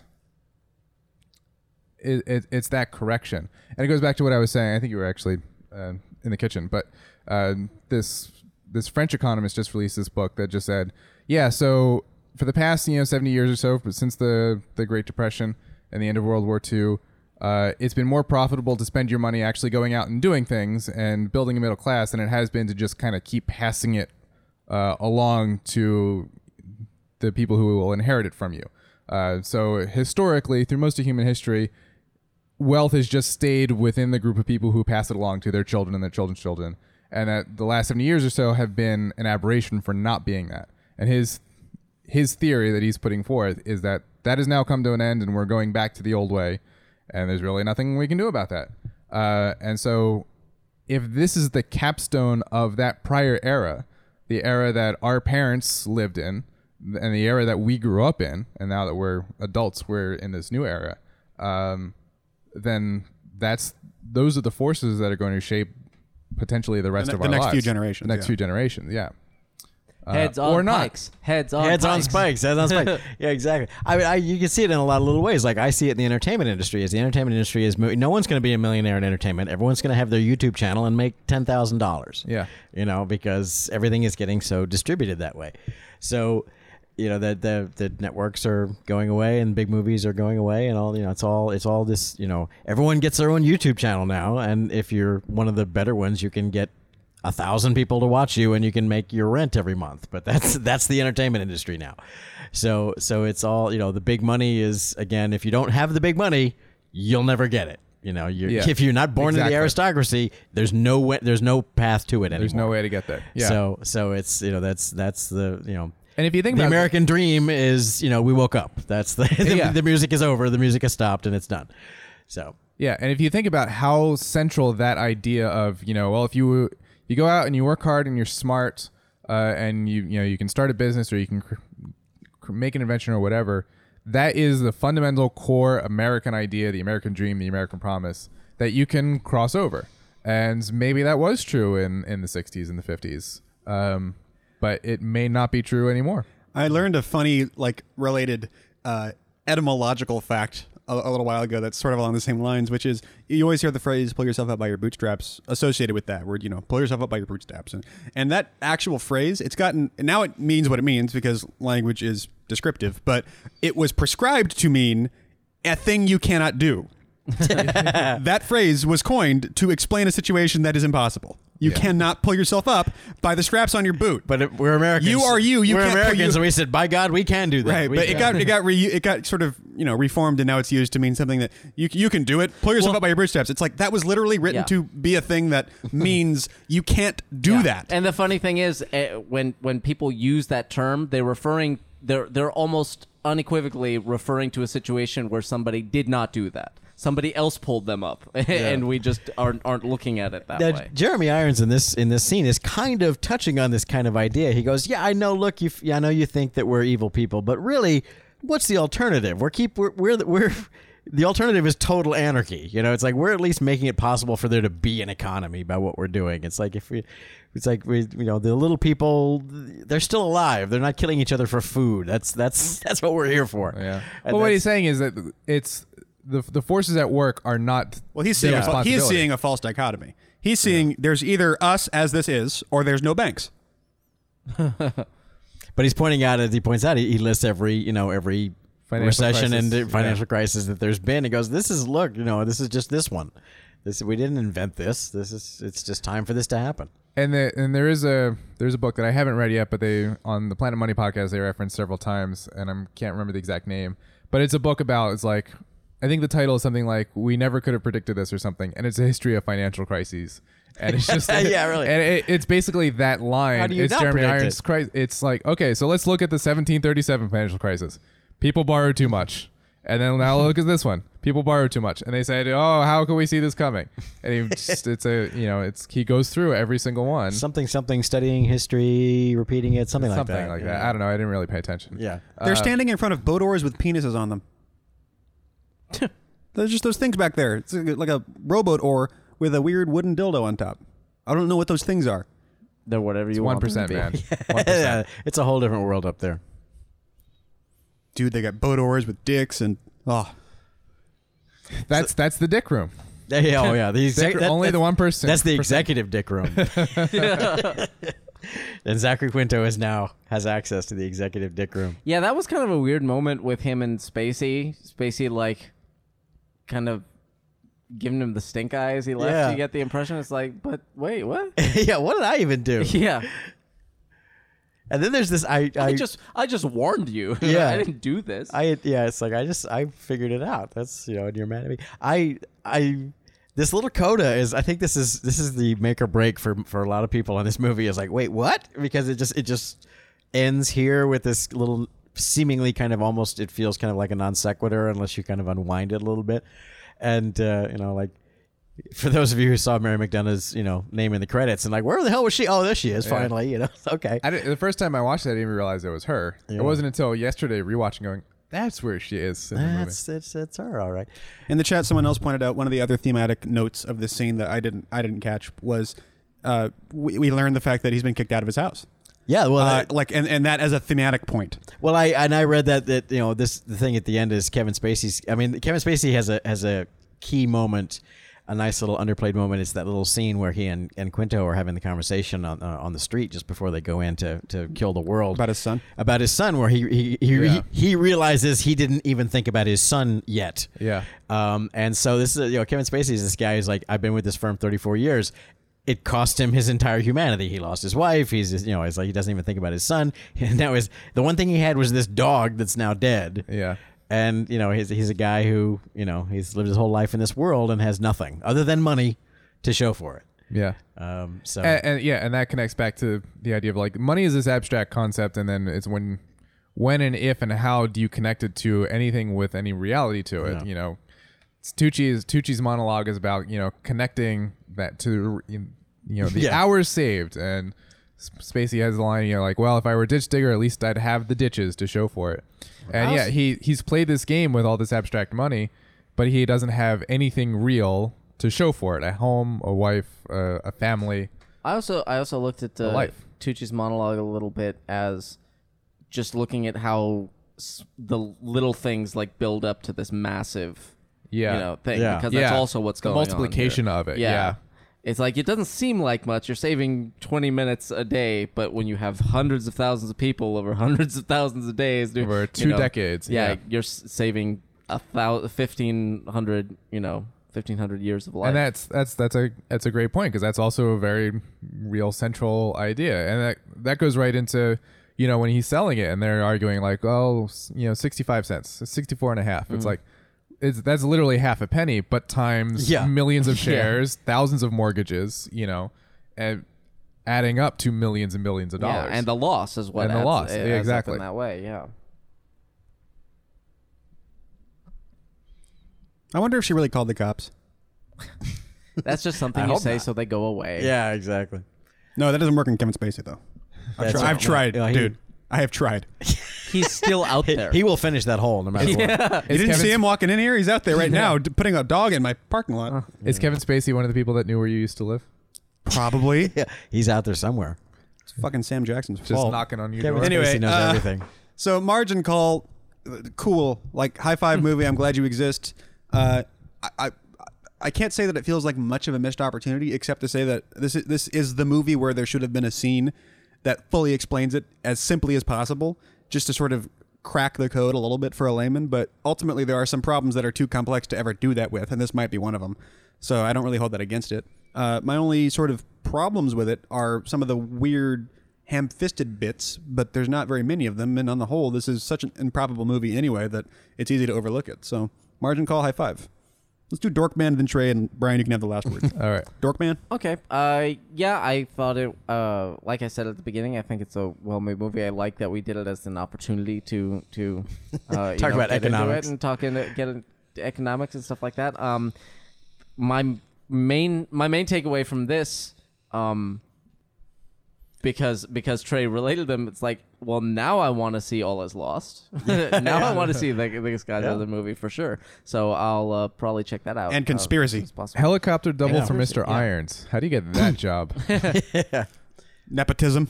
But Yeah, you have to be rich already. You got to be born into it, man. Yeah, you're got to be born to the helicopter dynasty. But yeah, that's pretty much all I got to say on it. Trey Stokes. I just applaud this movie. I mean, not just the fact that I enjoyed it and found it fascinating and was fascinated by the fact that I found it fascinating, which always is a nice surprise. Like, wow, I really shouldn't be liking this movie, and yet I'm finding it totally engaging. I think it says a lot about the skill of the writer-director, again, Mr. J.C. Chandor. Salute, high five. And that's why I was so eager to see All Is Lost. I was like, oh, wow, he's tackled another thing that, doesn't sound like it should even be a movie. And I thought All Is Lost was great, too, even though I totally get why not everyone loved All Is Lost either, but I thought it was fantastic. I love the fact that he was able to take the Jeremy this. Irons Visa Miracle Team. The what? Yeah. Wow. What the hell is that? Probably, well, I would imagine it has something to do with getting him into the country to be able to do the movie. Oh, I Because see. there's a whole thing about visa a whole thing about English tax laws and everything else, and work visas and everything else. Miracle Team. Yeah, That was exactly. and that was look a how huge group of Look how long a list that was of people who had to figure out how to get Jeremy Irons in to do his scenes. So that's the kind of thing when you have a low budget movie, you can kind of go, yeah, we thank the people who do all that. So I'm glad the movie exists too. I enjoy it not just because of in the abstract, but in the specific sense because I enjoyed the movie. But even if I did enjoy the movie, I would say also The producers wish to thank Joseph Gordon-Levitt. Did you see that? And Sir Ben No, but Kingsley. in the middle of the middle column, the producers wish to thank Eric Dale. Congressman Anthony Weiner. yeah Jennifer Connelly for letting her husband Spielberg. skip. Abrams. No, but in the Carla Gugino. Yeah, good for her. The fuck? All right, anyway. But in the special thanks, Eric Dale. Wasn't that Tucci's name in the movie? Yeah. Could be. Shot on a red camera. I'm sure Eric Dale wasn't a real person, and they're thanking him for helping explain It's the a fairly situation. common I'm sure they name. just took someone they knew and said, "Yeah, we'll make his character your name. That'll be fun." But Yeah, still. thanks for letting us do Could that. be, yeah. Thanks for not suing us when we found out you were a real person.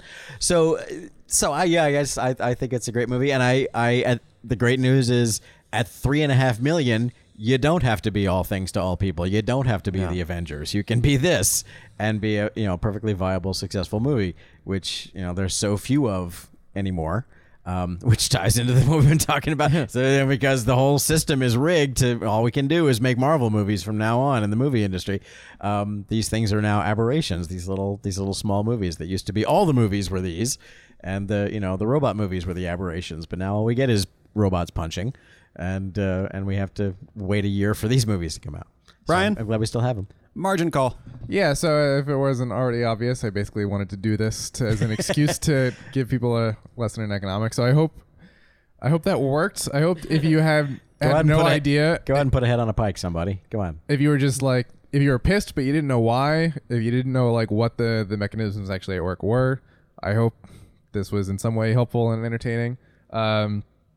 It's certainly because certainly my understanding has doubled and tripled and quadrupled probably from listening to this one podcast, and it's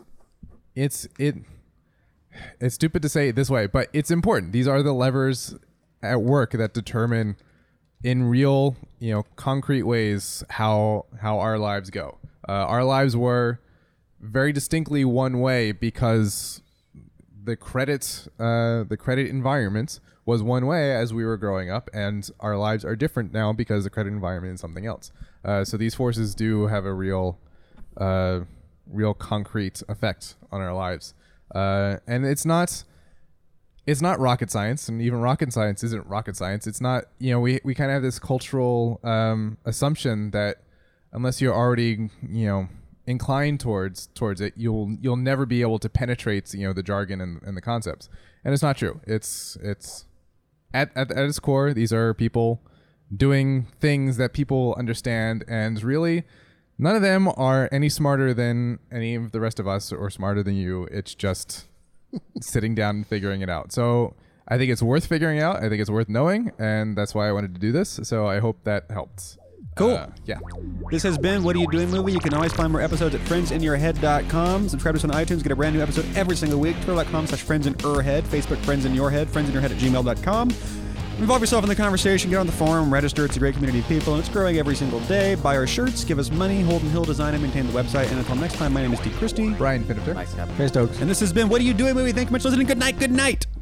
I should have said Eric Dale. Eric Dale. The Margin Chronicles. 375 years. I feel curated as shit.